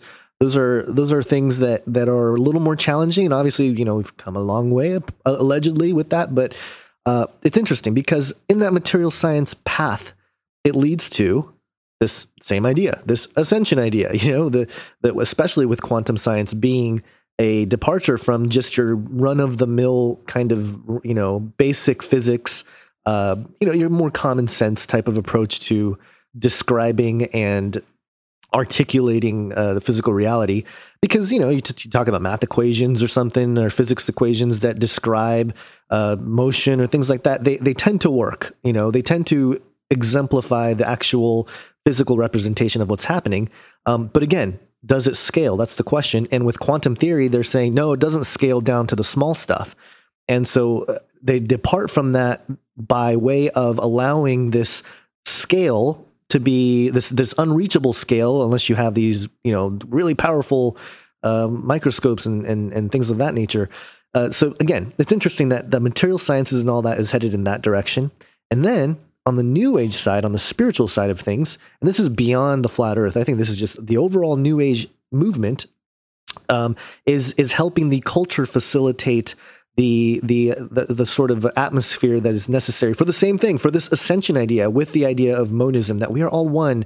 We are all, because you notice that it's, and you talked about this in your film, that it's coming back around, like the materialism and the esoteric sciences are becoming the same thing again, because it's the same message. And I think for us as Bible believing Christians, we can look at it and say, hey, look, there's an obvious pattern here. The same exact, it's leading to the same exact place, and it's the same lie that was told in the garden in Genesis 3. So what more do you need in terms of a consistent message in terms of for the other side? Yeah, well, and that, for me, that's always kind of the key question. It's like, okay, you're looking at all the specifics, you can get caught up in all the details, but what's the overarching message at the end of the day? What is it pointing people to? And that's what's really kind of crazy to think, is that, you know, Satan's playing the long game. He knew where he was going to take all this. So the idea that the materialistic science path, knowing that it would eventually keep pushing and keep asking these questions. I mean, that's all it is. It's like, well, how does that work? Well, what is that made out of? Well, what is light? Oh, is it a particle? Is there an ether or not? And why does light behave like a particle and a wave? And, you know, so you're just looking closer and deeper and smaller and to where we go, supposedly it doesn't make any more sense, and it's even beyond our ability to necessarily test things. It's not there if we don't see it.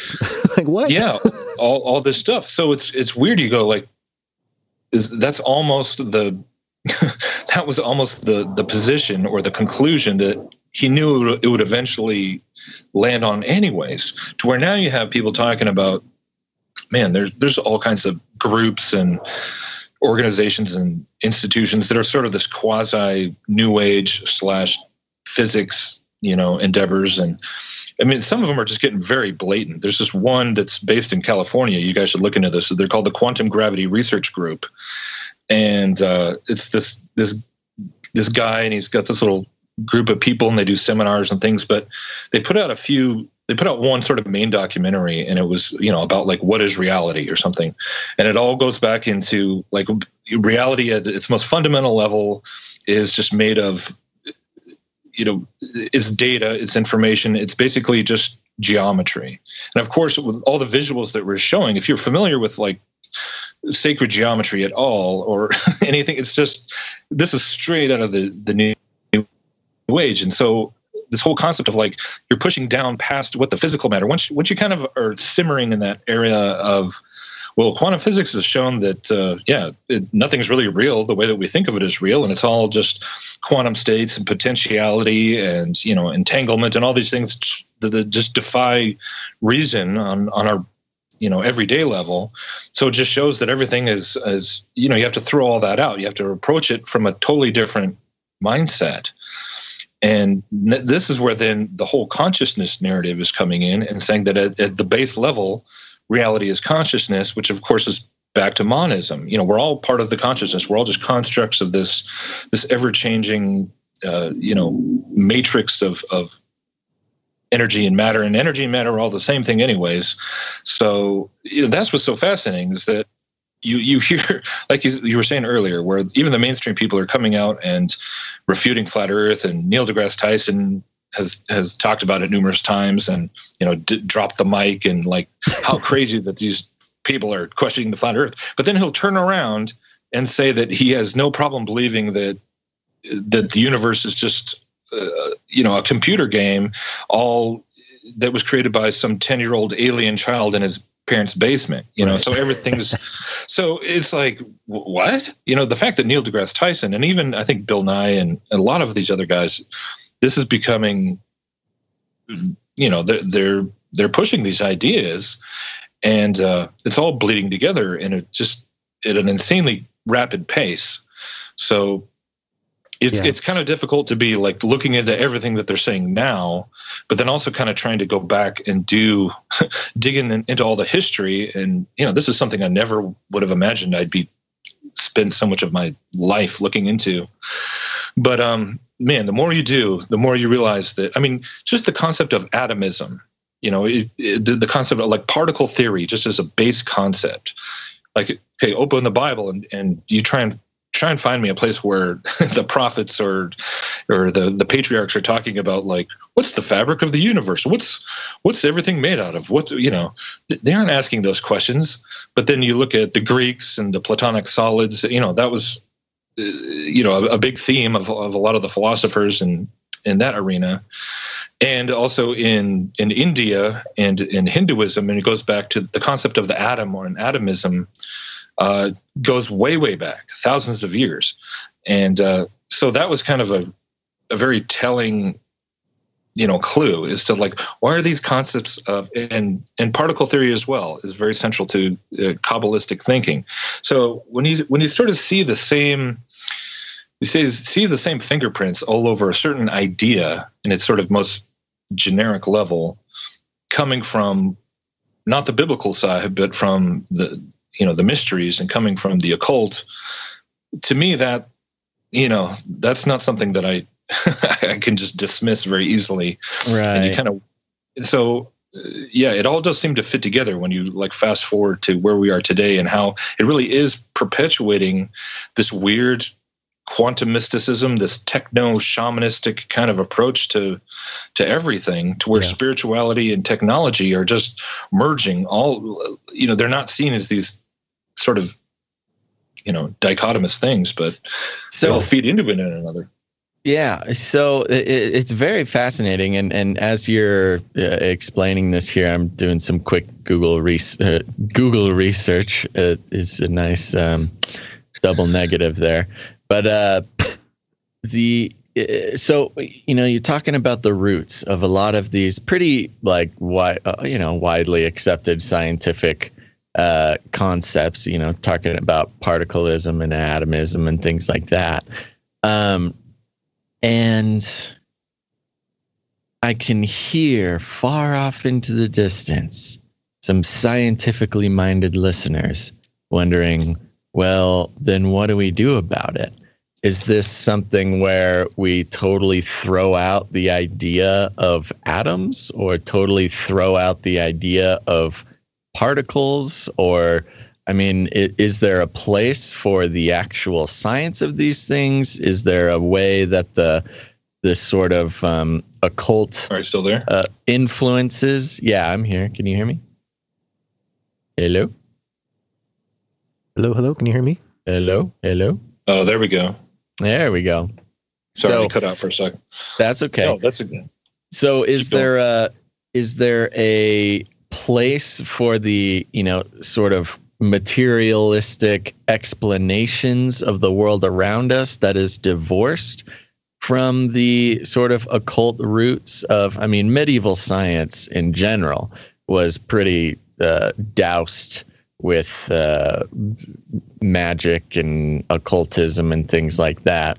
So a lot of the roots of a lot of these materialistic sciences, or materialist sciences, do have those, influences in their background. But I mean, are we to believe that atoms is not the way it is? I mean, that's, you mentioned yourself that even the Bible doesn't really mention, like, fundamental makeup of matter, or really even matter being a word addressed within the Bible.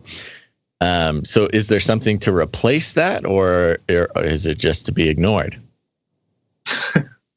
Oh man. Well, that's the fun question, isn't it? Like, where does the line between the real, because obviously, because this is the point where somebody will instantly jump up and say, "You idiot, don't you know like how much technology that you're using right now is based upon all this understanding and all these scientific, facts that have been laid down." So when you think about chemistry and you think about metallurgy and obviously that's the thing, is that just like if this premise has anything to it, to where this is essentially the scientific progression is basically just a repeat of the Watchers teaching mankind, knowledge that they had, but making us basically believe that we're discovering it on our own. That's kind of the key to the whole thing, is that it's all humanistic in perception, but it obviously works in a lot of ways. And it obviously, like just the periodic table of elements and chemical reactions and all the different metals and plastics and things that we're able to combine together using, specific formulas. It works on so many levels to where we can do things with it. We can, now we can make computers and use transistors. And so it's not a matter of saying, well, it's all just nonsense. But to me, that's what's kind of the scariest thing about it all, is that it's all designed to really do something that does work. And this is kind of like you touched on before, Gons, where the whole idea of, what are they trying to get us? What are they trying to get humanity to build for them? What is Satan wanting us to do with all this technology? Obviously, you can look at it from a technocracy standpoint in terms of building our own prison, building our own panopticon, Internet of Everything kind of world, where now everything is connected and we're just monitored all the time, and how that fits into the mark of the beast. And that's huge. But then when you start really thinking about, like, because this, this ties into so much of your research and Age of Deceit too.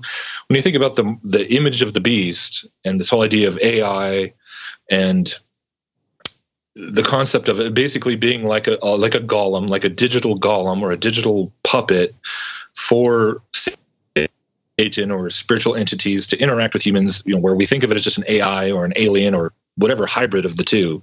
Maybe it's AIs that are just manifesting through our technology, or aliens that are appearing as these AIs, and how would we know the difference in it? There's so many scenarios that you can kind of explore, but the idea that, so we have all this hardware, we have all this materialistic stuff that obviously works, and so it's not the idea, trust me, dude, this is what I wrestle with a lot nowadays. It's like, because I'll be outside and the wind's blowing and you're like surrounded by air, and I'm going, it's kind of ridiculous it has to be made of particles. I mean, obviously it's fluid, it's gas. Made out of something. It's made out of something, right? So it's not like you're just going, oh, there has to be a certain amount of, it's a useful way of kind of describing the material world and connect, and manipulating it. But when I think where it starts to, the part that I'm most skeptical of, or is when you get it back into the concept of light, or just really, which is the entire electromagnetic spectrum, right? Because light is just the visible part of that whole spectrum. Right. So everything from the infrared to the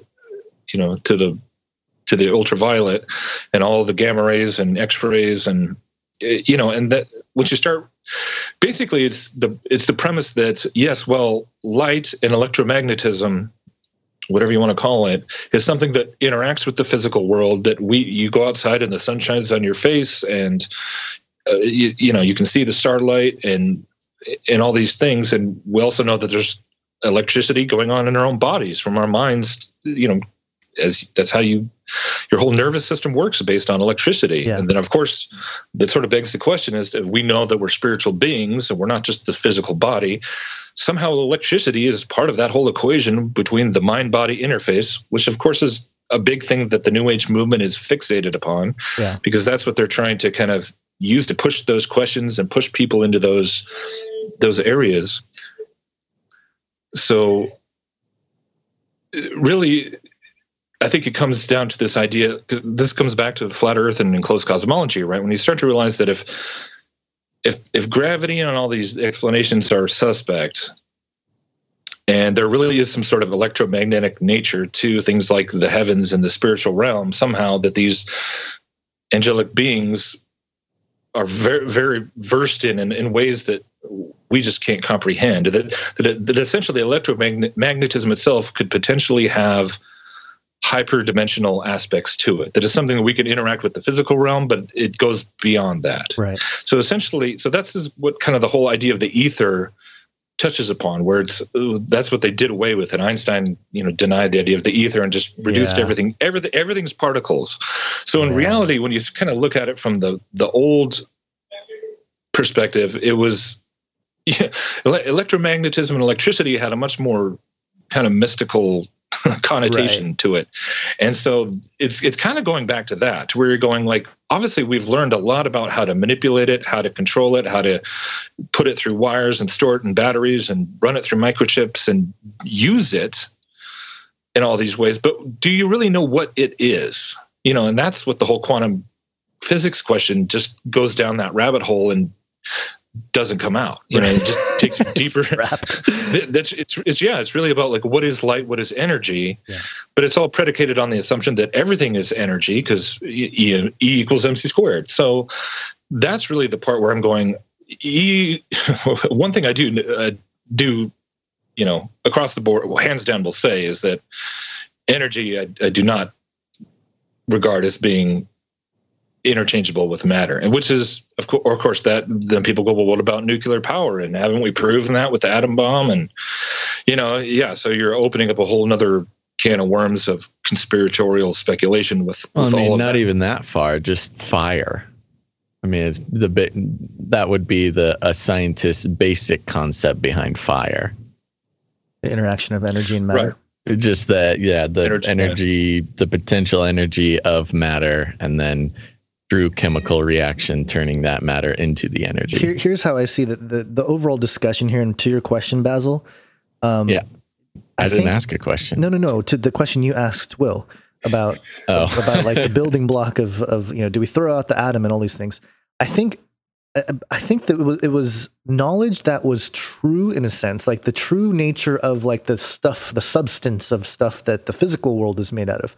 I think it's the purposing of that information. It's the purposing of how to use that knowledge and the overall agenda of what we're building. And, you know, the Revelation 13 is pretty clear about like how the first beast gets a head wound and it's healed. And then the people build an image to the beast, which, you know, we're not going to get into like interpretation, but if you think about an AI, we are basically like creating an image of humanity onto this machine. And you go back to the ether, and to disprove the ether, I thought that was interesting you said that, because you think about what the hive mind is. It is a technological version, a material, physical version of the ether. It is a network of information that is shared across a giant network that records everything, that tracks everything, that has all the, you know, all that, the Akashic records, the New Agers call it, right? Yeah. So it's the noosphere. The noosphere, which is what the that's what the Teilhard de Chardin called it. So I think there's a real like a tangible, real truth to the knowledge that was given, but the purposing of that knowledge is what the fallen angels deceived mankind into doing. And so it is messy, but I think that there's a reason why. Obviously, we're here, we're, you know, believers in the truth and God and the Bible and Jesus Christ as the Lord and Savior. And so, and we're using this text. So there's obviously an occupation or a way that we should use it in this time, right? But obviously, you know, we're really crafty. Gotcha, Satan. We're using your computers for the good stuff. Right. But overall, it's just a very fascinating, and it is a tension, because you start asking like, wait a minute, what's really going on? But it goes back to, I think, the creation itself and this interaction of time, space, and matter. And I always go back to I've made videos about this, but it's always fascinated me that in the Bible, it talks about at the very beginning, it says in the beginning. So there has to be time. Time has to exist. And then God acted in time. He couldn't act without time there first. God created the heavens, which I would call space, not outer space, but just space that can exist on time. And then matter, which is earth, you know. And so in the beginning time, God acted and created space and matter. You get what I'm saying? God created all the stuff. God put it all in motion, and the perfect knowledge of creation is with God. And we're just kind of, you know, the fallen angels have a limited knowledge. They might know some stuff, right? But they don't have the perfect knowledge of God. And so for them to share pieces of knowledge about the physical creation, about physical reality, is not for the purpose of giving us some kind of wisdom and truth. No, it's for their own agenda. Right. And so I think we have to keep in mind that, like, hey, this is all God's creation.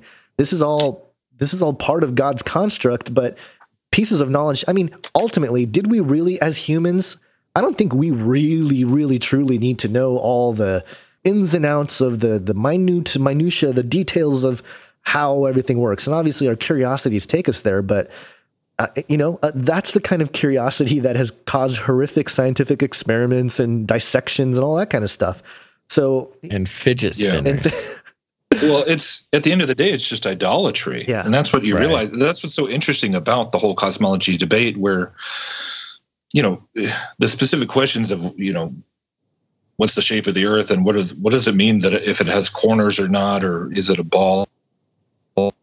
It's just a broader question of like, are there limits to what we can presume to try and understand? Because science as a whole in the mainstream, that's anathema. That's heresy. There is no such thing as unknowable knowledge. It's all there waiting for us to go out and take it. And that's kind of one of the things that, looking back on it all, has been a really cool kind of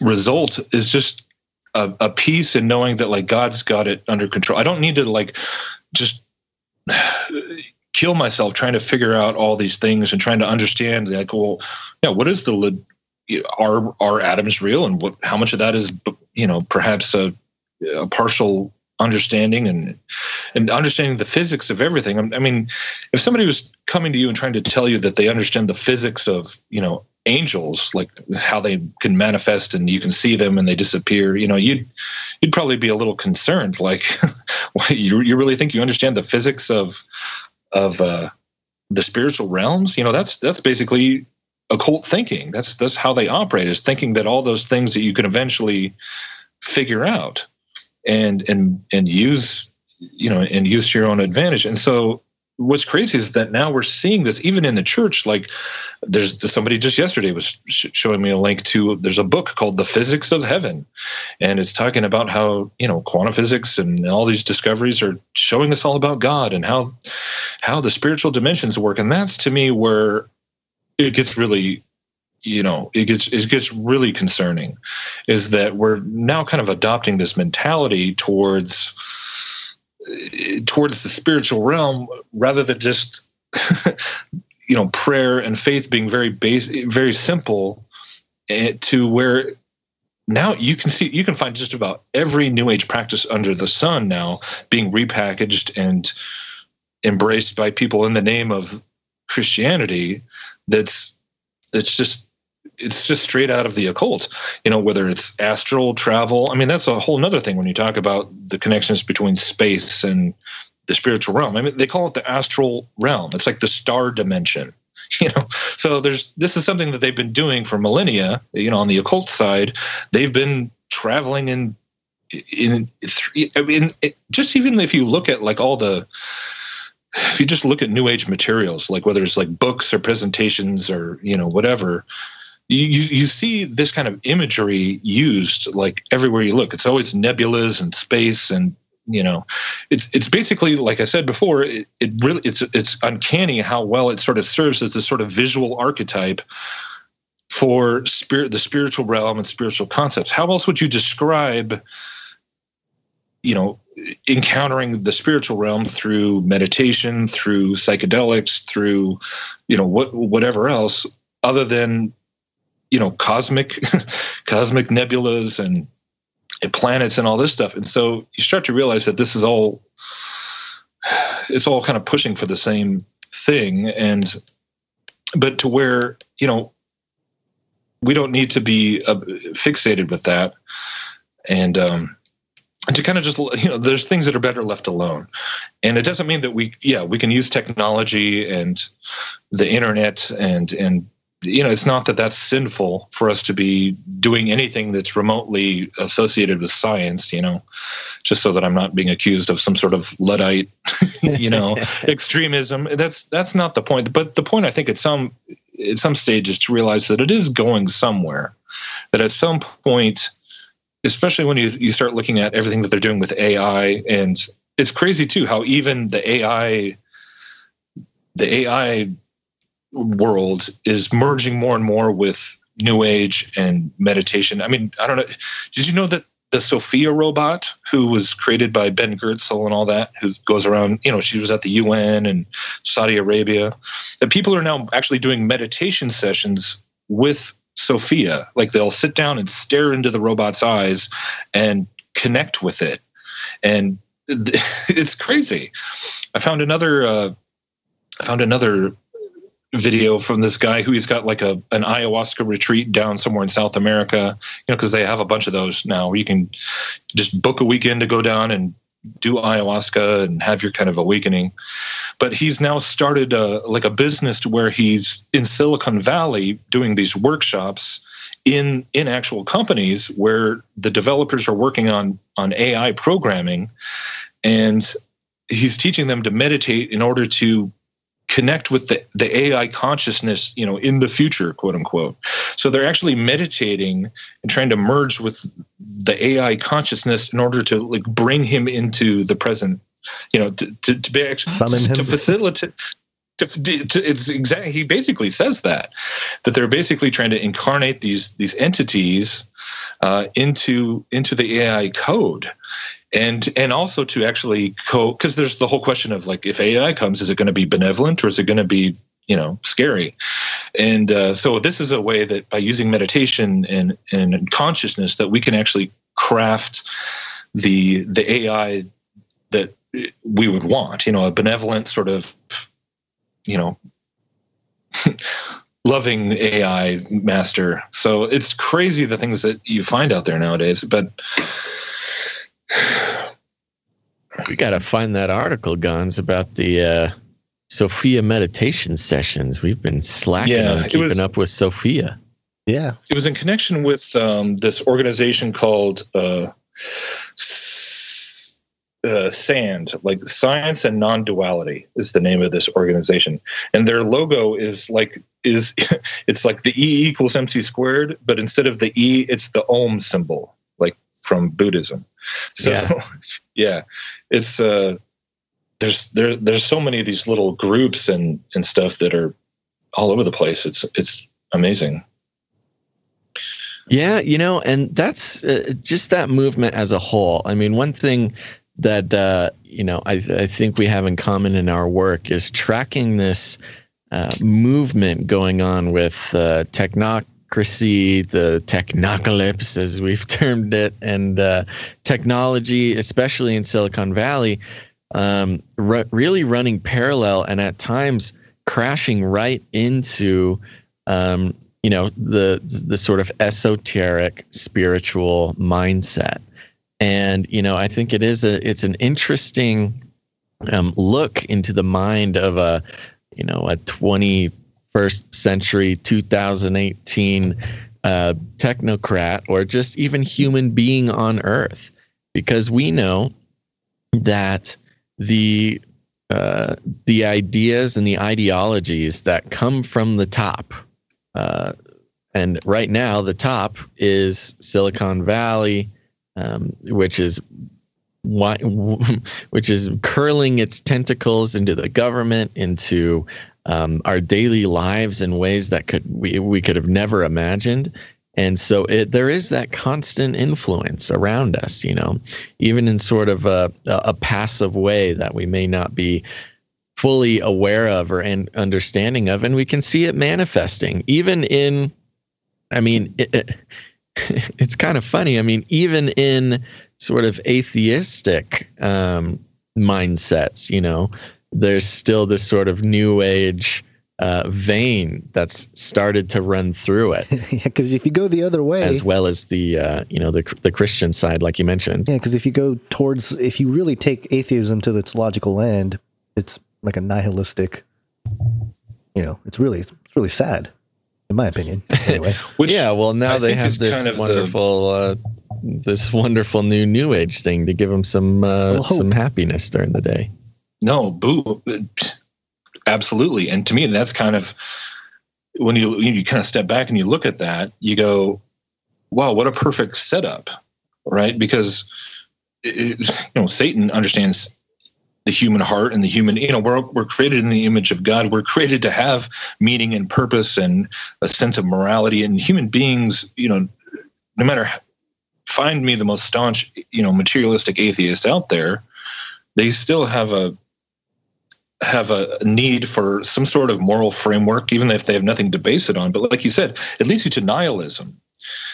eventually, if you're honest with the philosophical implications of, pure materialistic evolution.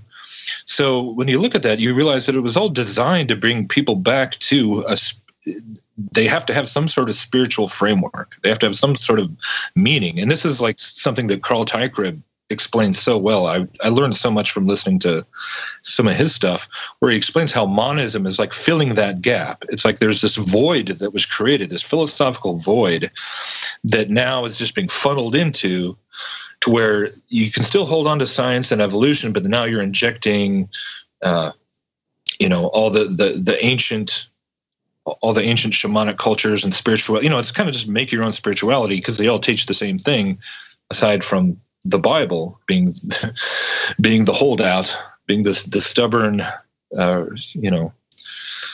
stubborn kid who doesn't want to join the party. Right, the stumbling block for the elite. Yeah. So, man. Yeah. Well, that's awesome. Oh, Guns. Oh, I was just gonna say, I was gonna kind of take on a couple of things you said there and comment on how I forgot now. I got thrown off. I broke your concentration. Yeah, you broke my focus. I lost it. It's good too. Well, I remember. Okay. Don't stop me again. I think that part of it for me, this idea, the idea we keep coming back to with this ascension, and how it's leading back to that, and the monism is a big part of that, because we're all one, we're all folding back into a single consciousness, which is what we are. We're just fractals of a single conscious being, and blah blah blah. That narrative, in the narrative for the exploration of space, I will say, has a very common pattern. In that, hey, this huge universe, we're going to go explore it, and we are going to go to the stars. That narrative has been part of the transhumanist thing for a while. Like, hey, we're going to, evolve into computers, and then we can go off planet, and we can, digitize creation, and we can, all these other things, right? So I will say that, regardless of the actual shape of the Earth, I will say that in terms of that narrative, again, another prime example of how it serves this whole thing about what the ultimate goal is here. And then the spirit or the philosophical vacuum that was created with material sciences, at least in the 19th or the 20th century, and then the hyper techno spiritualism that is coming out of it is no surprise. I think this is what we've been tracking, Basil, for since we started, and I think the next decade we're going to see techno spiritualism become a very big issue. Seeing the iRobot being the theme for Burning Man this year, I think gives it a big signal as to what direction they're taking it. But wow, yeah, I bet Sophie's going to be out there. Sophia, come on, get it right. You call her Sophia. We're super close, so that's like my pet name for her. Okay. Yeah, I bet Sophia's going to be out there wearing her, I don't know, pink boas and furry boots. Does she have or a whatever body happens yet? out Is she there. still just a head and? No, she has a body. Yeah, I've seen it. Like a full body? That sounded weird, but sounded super weird, man. No, it's on How much video. have you seen, Basil? We need to go like rebaptize I've seen some videos. You've seen some videos.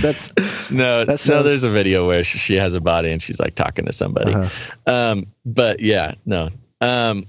Well, real quick, I mean, we're coming up on an hour 40, so this has just been fantastic. But I wanted to get a chance to talk about your movie, Ethereal, The Battle for Heaven and Earth, Biblical Cosmology Documentary. So tell me a little bit about that. I mean, Gons and I have both observed it with our eyeballs and taken in data through our ear holes about it, but give us a little rundown. Wow, you mean like aside from all the stuff we've already been talking about? Well, that's what I mean. I just want to let people know that it's there and what's in there and how we get there. Yeah, it talks about all this stuff and even some more probably. But yeah, it's kind of it starts out as more or less trying to lay out a bit of a chronological baseline in terms of the Watchers and the flood, and then like I was saying before, it's about this idea of the reboot, and then Satan having to try and kind of orchestrate the building of his the spirit of Antichrist being at work through the ancient times and then getting up into the Renaissance and the construction of the Solomon's House, as it was called, or the Invisible College and all that, with the Royal Society, and getting into all these things, and then touching upon. I mean, it's kind of all over the place, but just following this theme of, like we were talking about with electromagnetism, questioning the assumptions that are behind that then progresses into quantum physics, and then the idea of the interconnection between the spiritual realm and the physical realm, and sort of as a visual, sort of a visual thematic thing that I came back to was the concept of squaring the circle, and the realization that it's used as an occult symbol, obviously, to kind of for a lot of things, as all occult symbols are. But I kind of took it as a way of kind of simplifying that whole question of like the physical and the spiritual, the earth and heavens, and how they meet, and how you can look in all these different rabbit trails and investigate, whether it's cosmology, whether it's the New Age movement, whether it's technology, all these things. But really, what is most important for us to know is to understand that, the way heaven and earth are provided to come together, the way that the reconciliation is through Jesus Christ. And so that was kind of the whole point, was that, we can talk about all these things and show that there's something going on here. It's really more about trying to ask the questions rather than give definitive answers. That's really all it is. It's just asking these questions and trying to see the correlations, and then, you can kind of take it where you want to go and whatever more you want to research. That was just all it really is. But then the one thing that is not, that we can know for sure, is that Jesus really provided the answer to the ultimate problem, which is sin and death.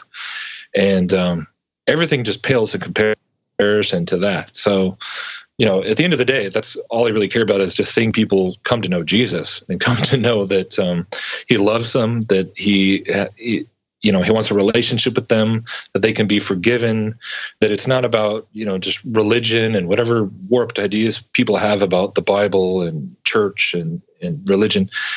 So it's just showing people who Jesus is, and that the fallen angels have limited knowledge about all these things, and they're using them to try and, deceive us in all kinds of ways. But, God is the one who fully understands how everything works.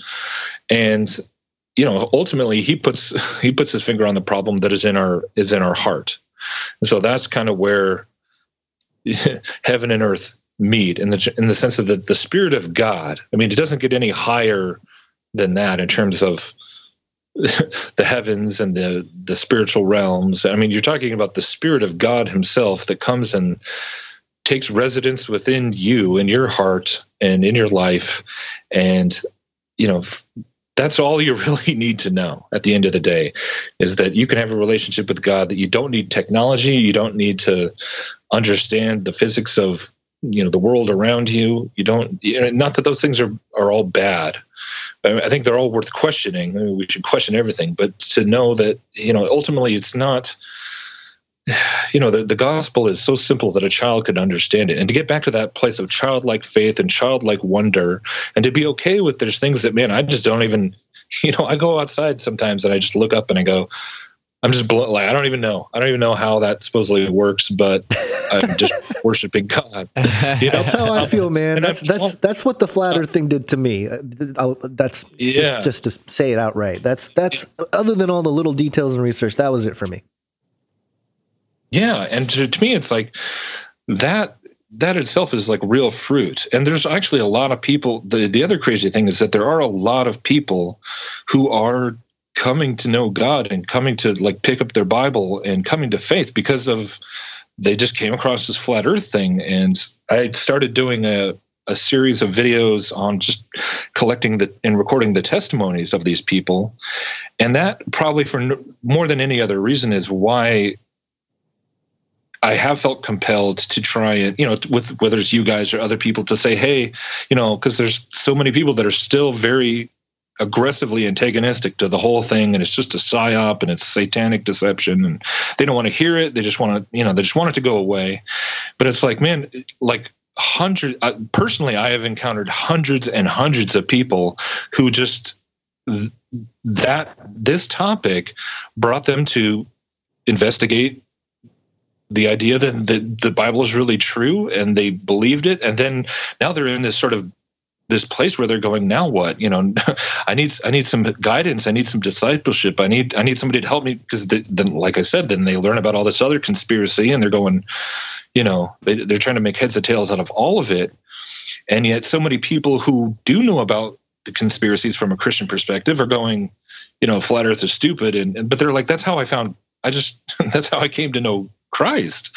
So it's a touchy situation to where I'm going, like, okay, even if you're not in a place where you want to stand up and call yourself a flat earth or whatever, that's fine. But don't, just tread cautiously when you're just talking about this and you're talking about it being a satanic psyop and all that, because the testimonies are real, and these people, they really need to be engaged in a way that's it's like with love, and to where the ultimate questions are still most important, like the commonalities that we should have in the gospel.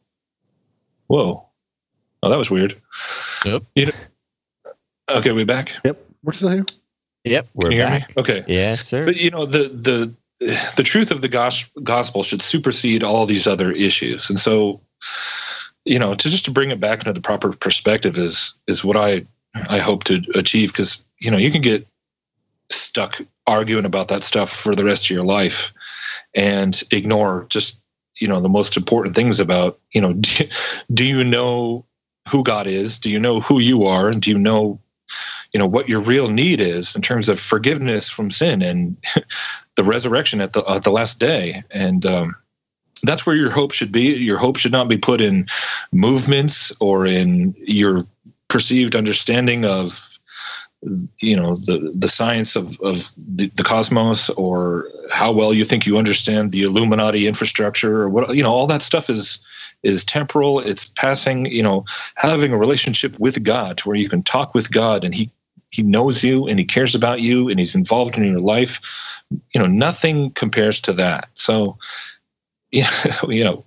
there's really nothing more important. So that was kind of where I wanted to bring the documentary to, even while exploring all these sort of fringy ideas and that I'm still exploring. It's an ongoing process. It's not like it was just this exhaustive, it's all done, it's all solved. It's continuing to kind of unfold every day.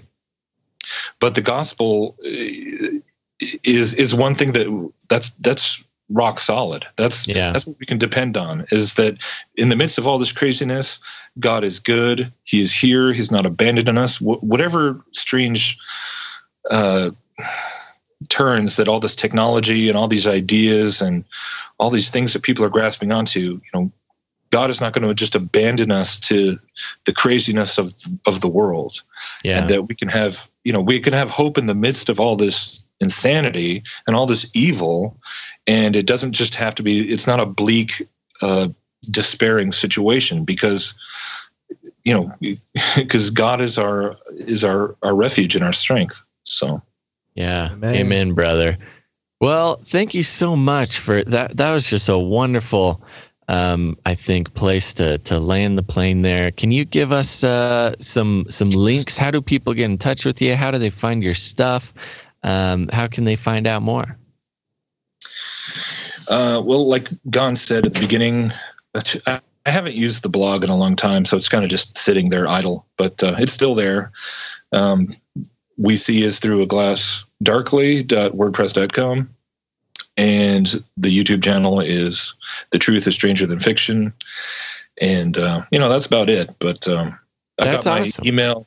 I've got my email on the About page if people want to get a hold of me and ask questions. And I try to be good about responding to people, but I'm not all, sometimes I miss stuff or whatever. So be patient with me if you're trying to do that. Yeah. But, they're used to trying to get a hold of us. So patience, our people are very good at patience. Yeah. So there you go. Will, thank you so much. Everybody, go out there. Make sure to check out Ethereal, The Battle for Heaven and Earth. It's a documentary revolving around biblical cosmology and all the fun stuff we talked about today. Will, I was actually going to ask you while we're still on the air here, unless you've got someplace you got to run off to, Gons and I actually have a couple questions we'd like to ask you for our bonus episode for our Canary Cry Conversations. You got a few more minutes? Yeah, I'm here. Cool. I did want to respond a little bit more to what Gons was saying earlier about space travel and the transcension narrative. And I've got some questions about space as well. So if you guys out there want to hear more of Will and all the stuff we're talking about, you can head over to patreon.com. That's where we got all our bonus episodes. It's going to be a good time. But right now, we got to get out of here. So Will, thank you so much, buddy. And God bless you. I'm so happy we got a chance to connect. Thank you guys so much.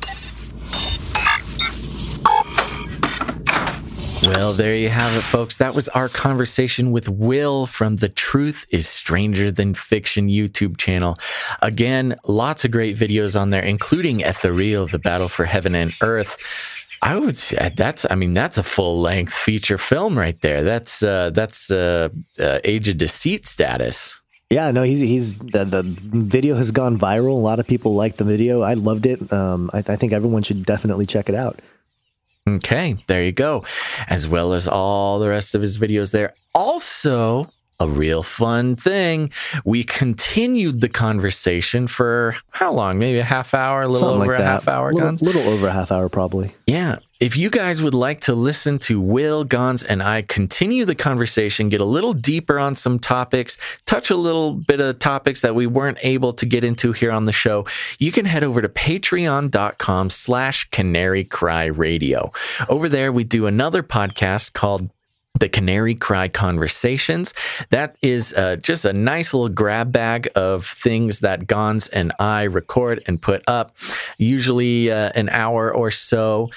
Sometimes we're just talking about basketball and SoundCloud rappers. Sometimes we're doing almost full other episodes. Yeah. Or sometimes we're talking about current events. And this time we'll be having a longer conversation with Will, just going deeper into a lot of the things you heard here and a lot more than that. So if you guys are interested in that, as well as a lot more rewards and fun stuff, remember, guys, this show is free and ad-free. It is not very common nowadays for, reputable and fairly popular podcasts to not have advertisers. That's right. We do not have advertisers here, even though we've had many advertisers approach us at this point. We are fully funded by our supporters. And right now, we are trying to get to 100 supporters, which, I gotta be honest. Look, I love you guys, and I am so, so grateful for all the support that you've all given us over the years.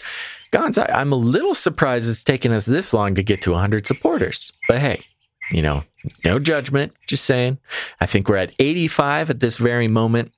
And Gons and I are sitting on a special episode that we are going to put out as soon as we get to 100 supporters.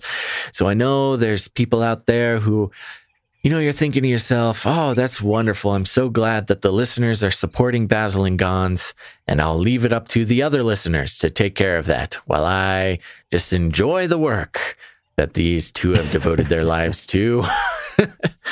But here's the thing. The other listeners, you are not doing it. You are the listener right there sitting, listening to my voice in your headphones. Maybe you're on the bus. Maybe you're driving your car. Maybe you're with your kids. Hey, kids, it's your buddy Basil here. And maybe you're thinking to yourself, well, I'll get Patreon when I make it home tonight, and I will support these fellas because we know you want to. But I would tell everybody, if you got the moment, if you got an extra buck or two to spare during the month for less than a cup of coffee, you could support the podcasters who work so hard to bring you material like this. And when you support, you'll get a bunch of extra fun stuff. It's great. We put a lot of work into the stuff over there at the Patreon, and we hope you guys enjoy it.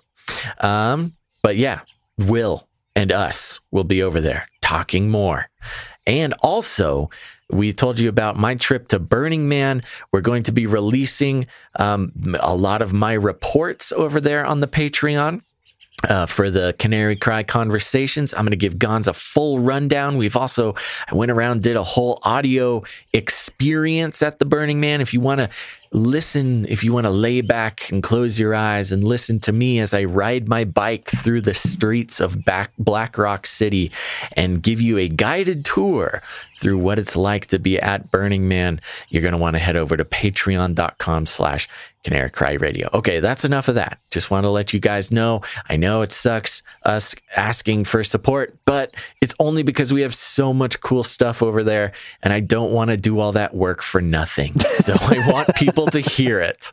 Well, here's a couple other things too, because first off, we'll get into the iTunes, but there have been people that have supported Canary Cry Radio for close to its entirety, the entire existence of the podcast. Some people have been signed up on the PayPal for years. And it accumulates, just a few bucks a month or a big donation once a year or something like that. And it definitely accumulates.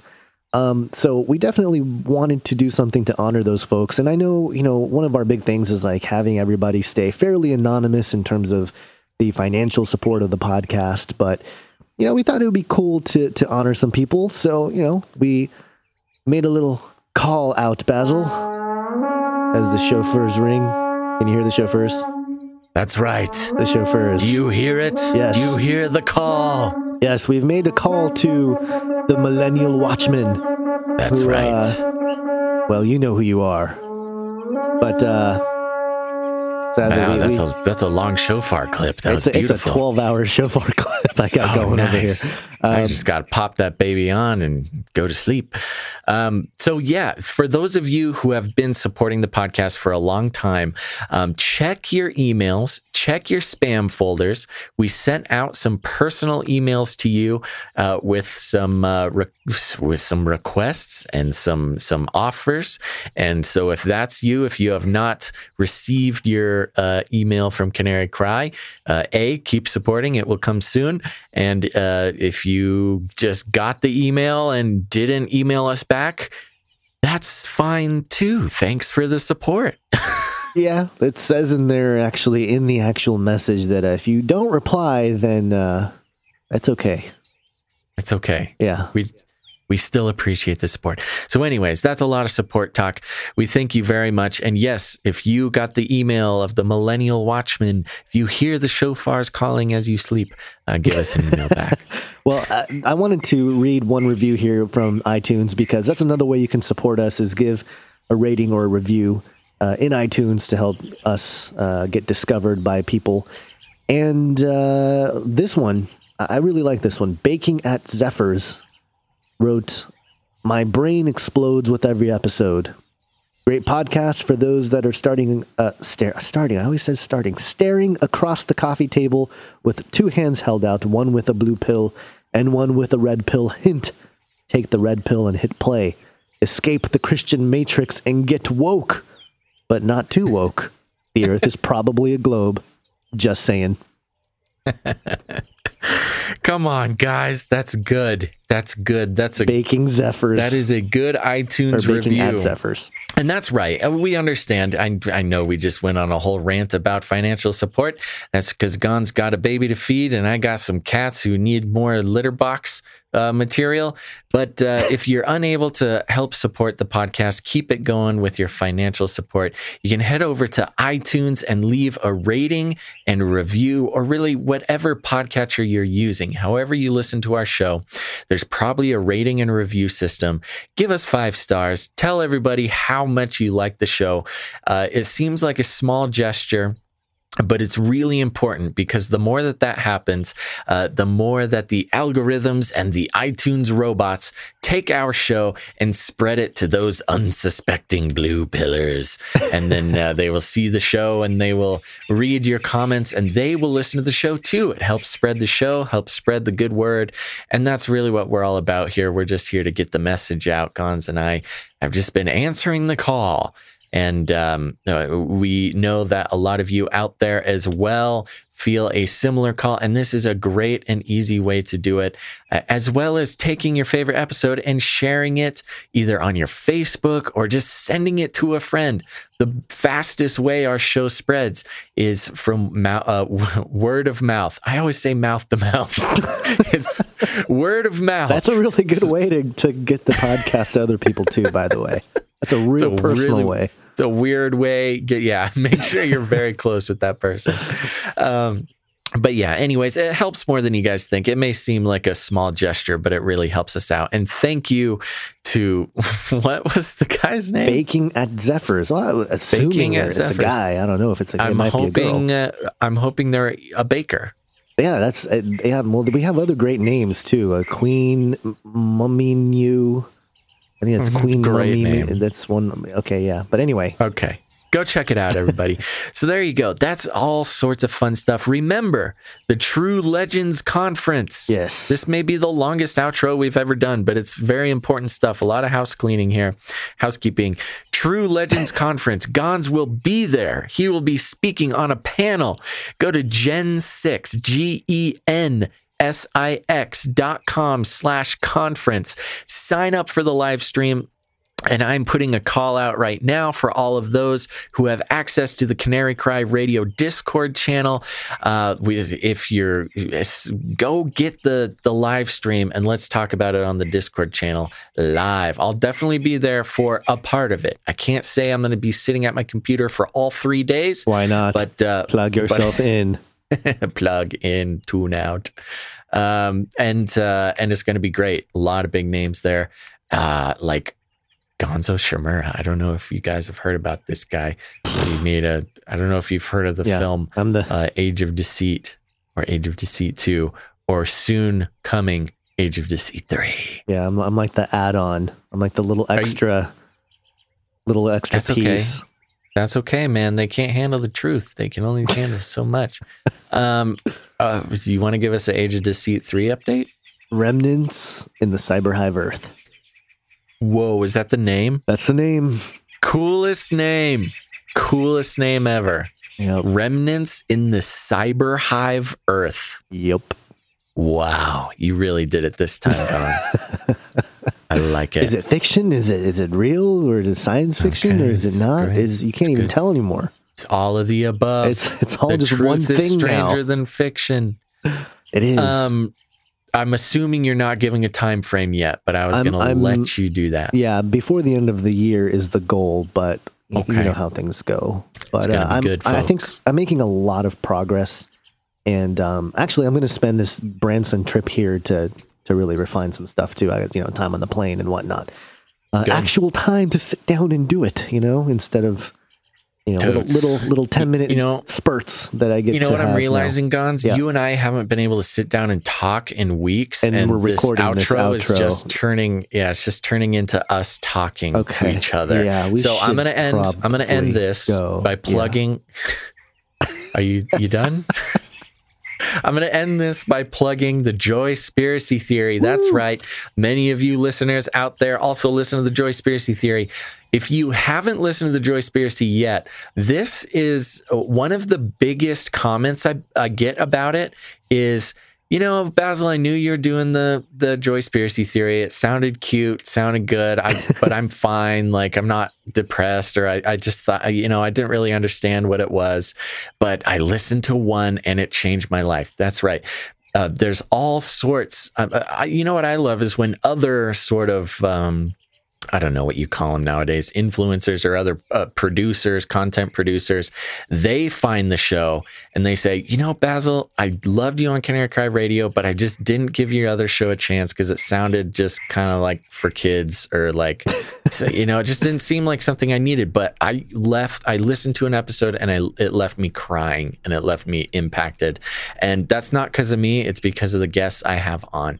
So I would encourage everybody. I've got some shows in the can that are going to be coming out, at least one this week. And so you're not going to want to miss it. Go check it out. The Joyspiracy Theory. It would really mean a lot if you guys went and checked it out. And while you're at it, leave a rating and a review. It's such it makes me jealous how happy it is. It's like, for such a happy show, there's a lot of crying that happens on it. Yeah, and like really heavy stuff. But there's also a lot of joy. So it's a good mix. I encourage everybody to check it out. Okay, that's it. I'm landing this plane. Until we have to take it off again behind the wall of patrons. That's right. We got to get off and record a bonus episode right now. So there you go, everybody. Thanks for listening to this episode of Canary Cry Radio. Make sure to tune in next time. But until then, think outside the cage.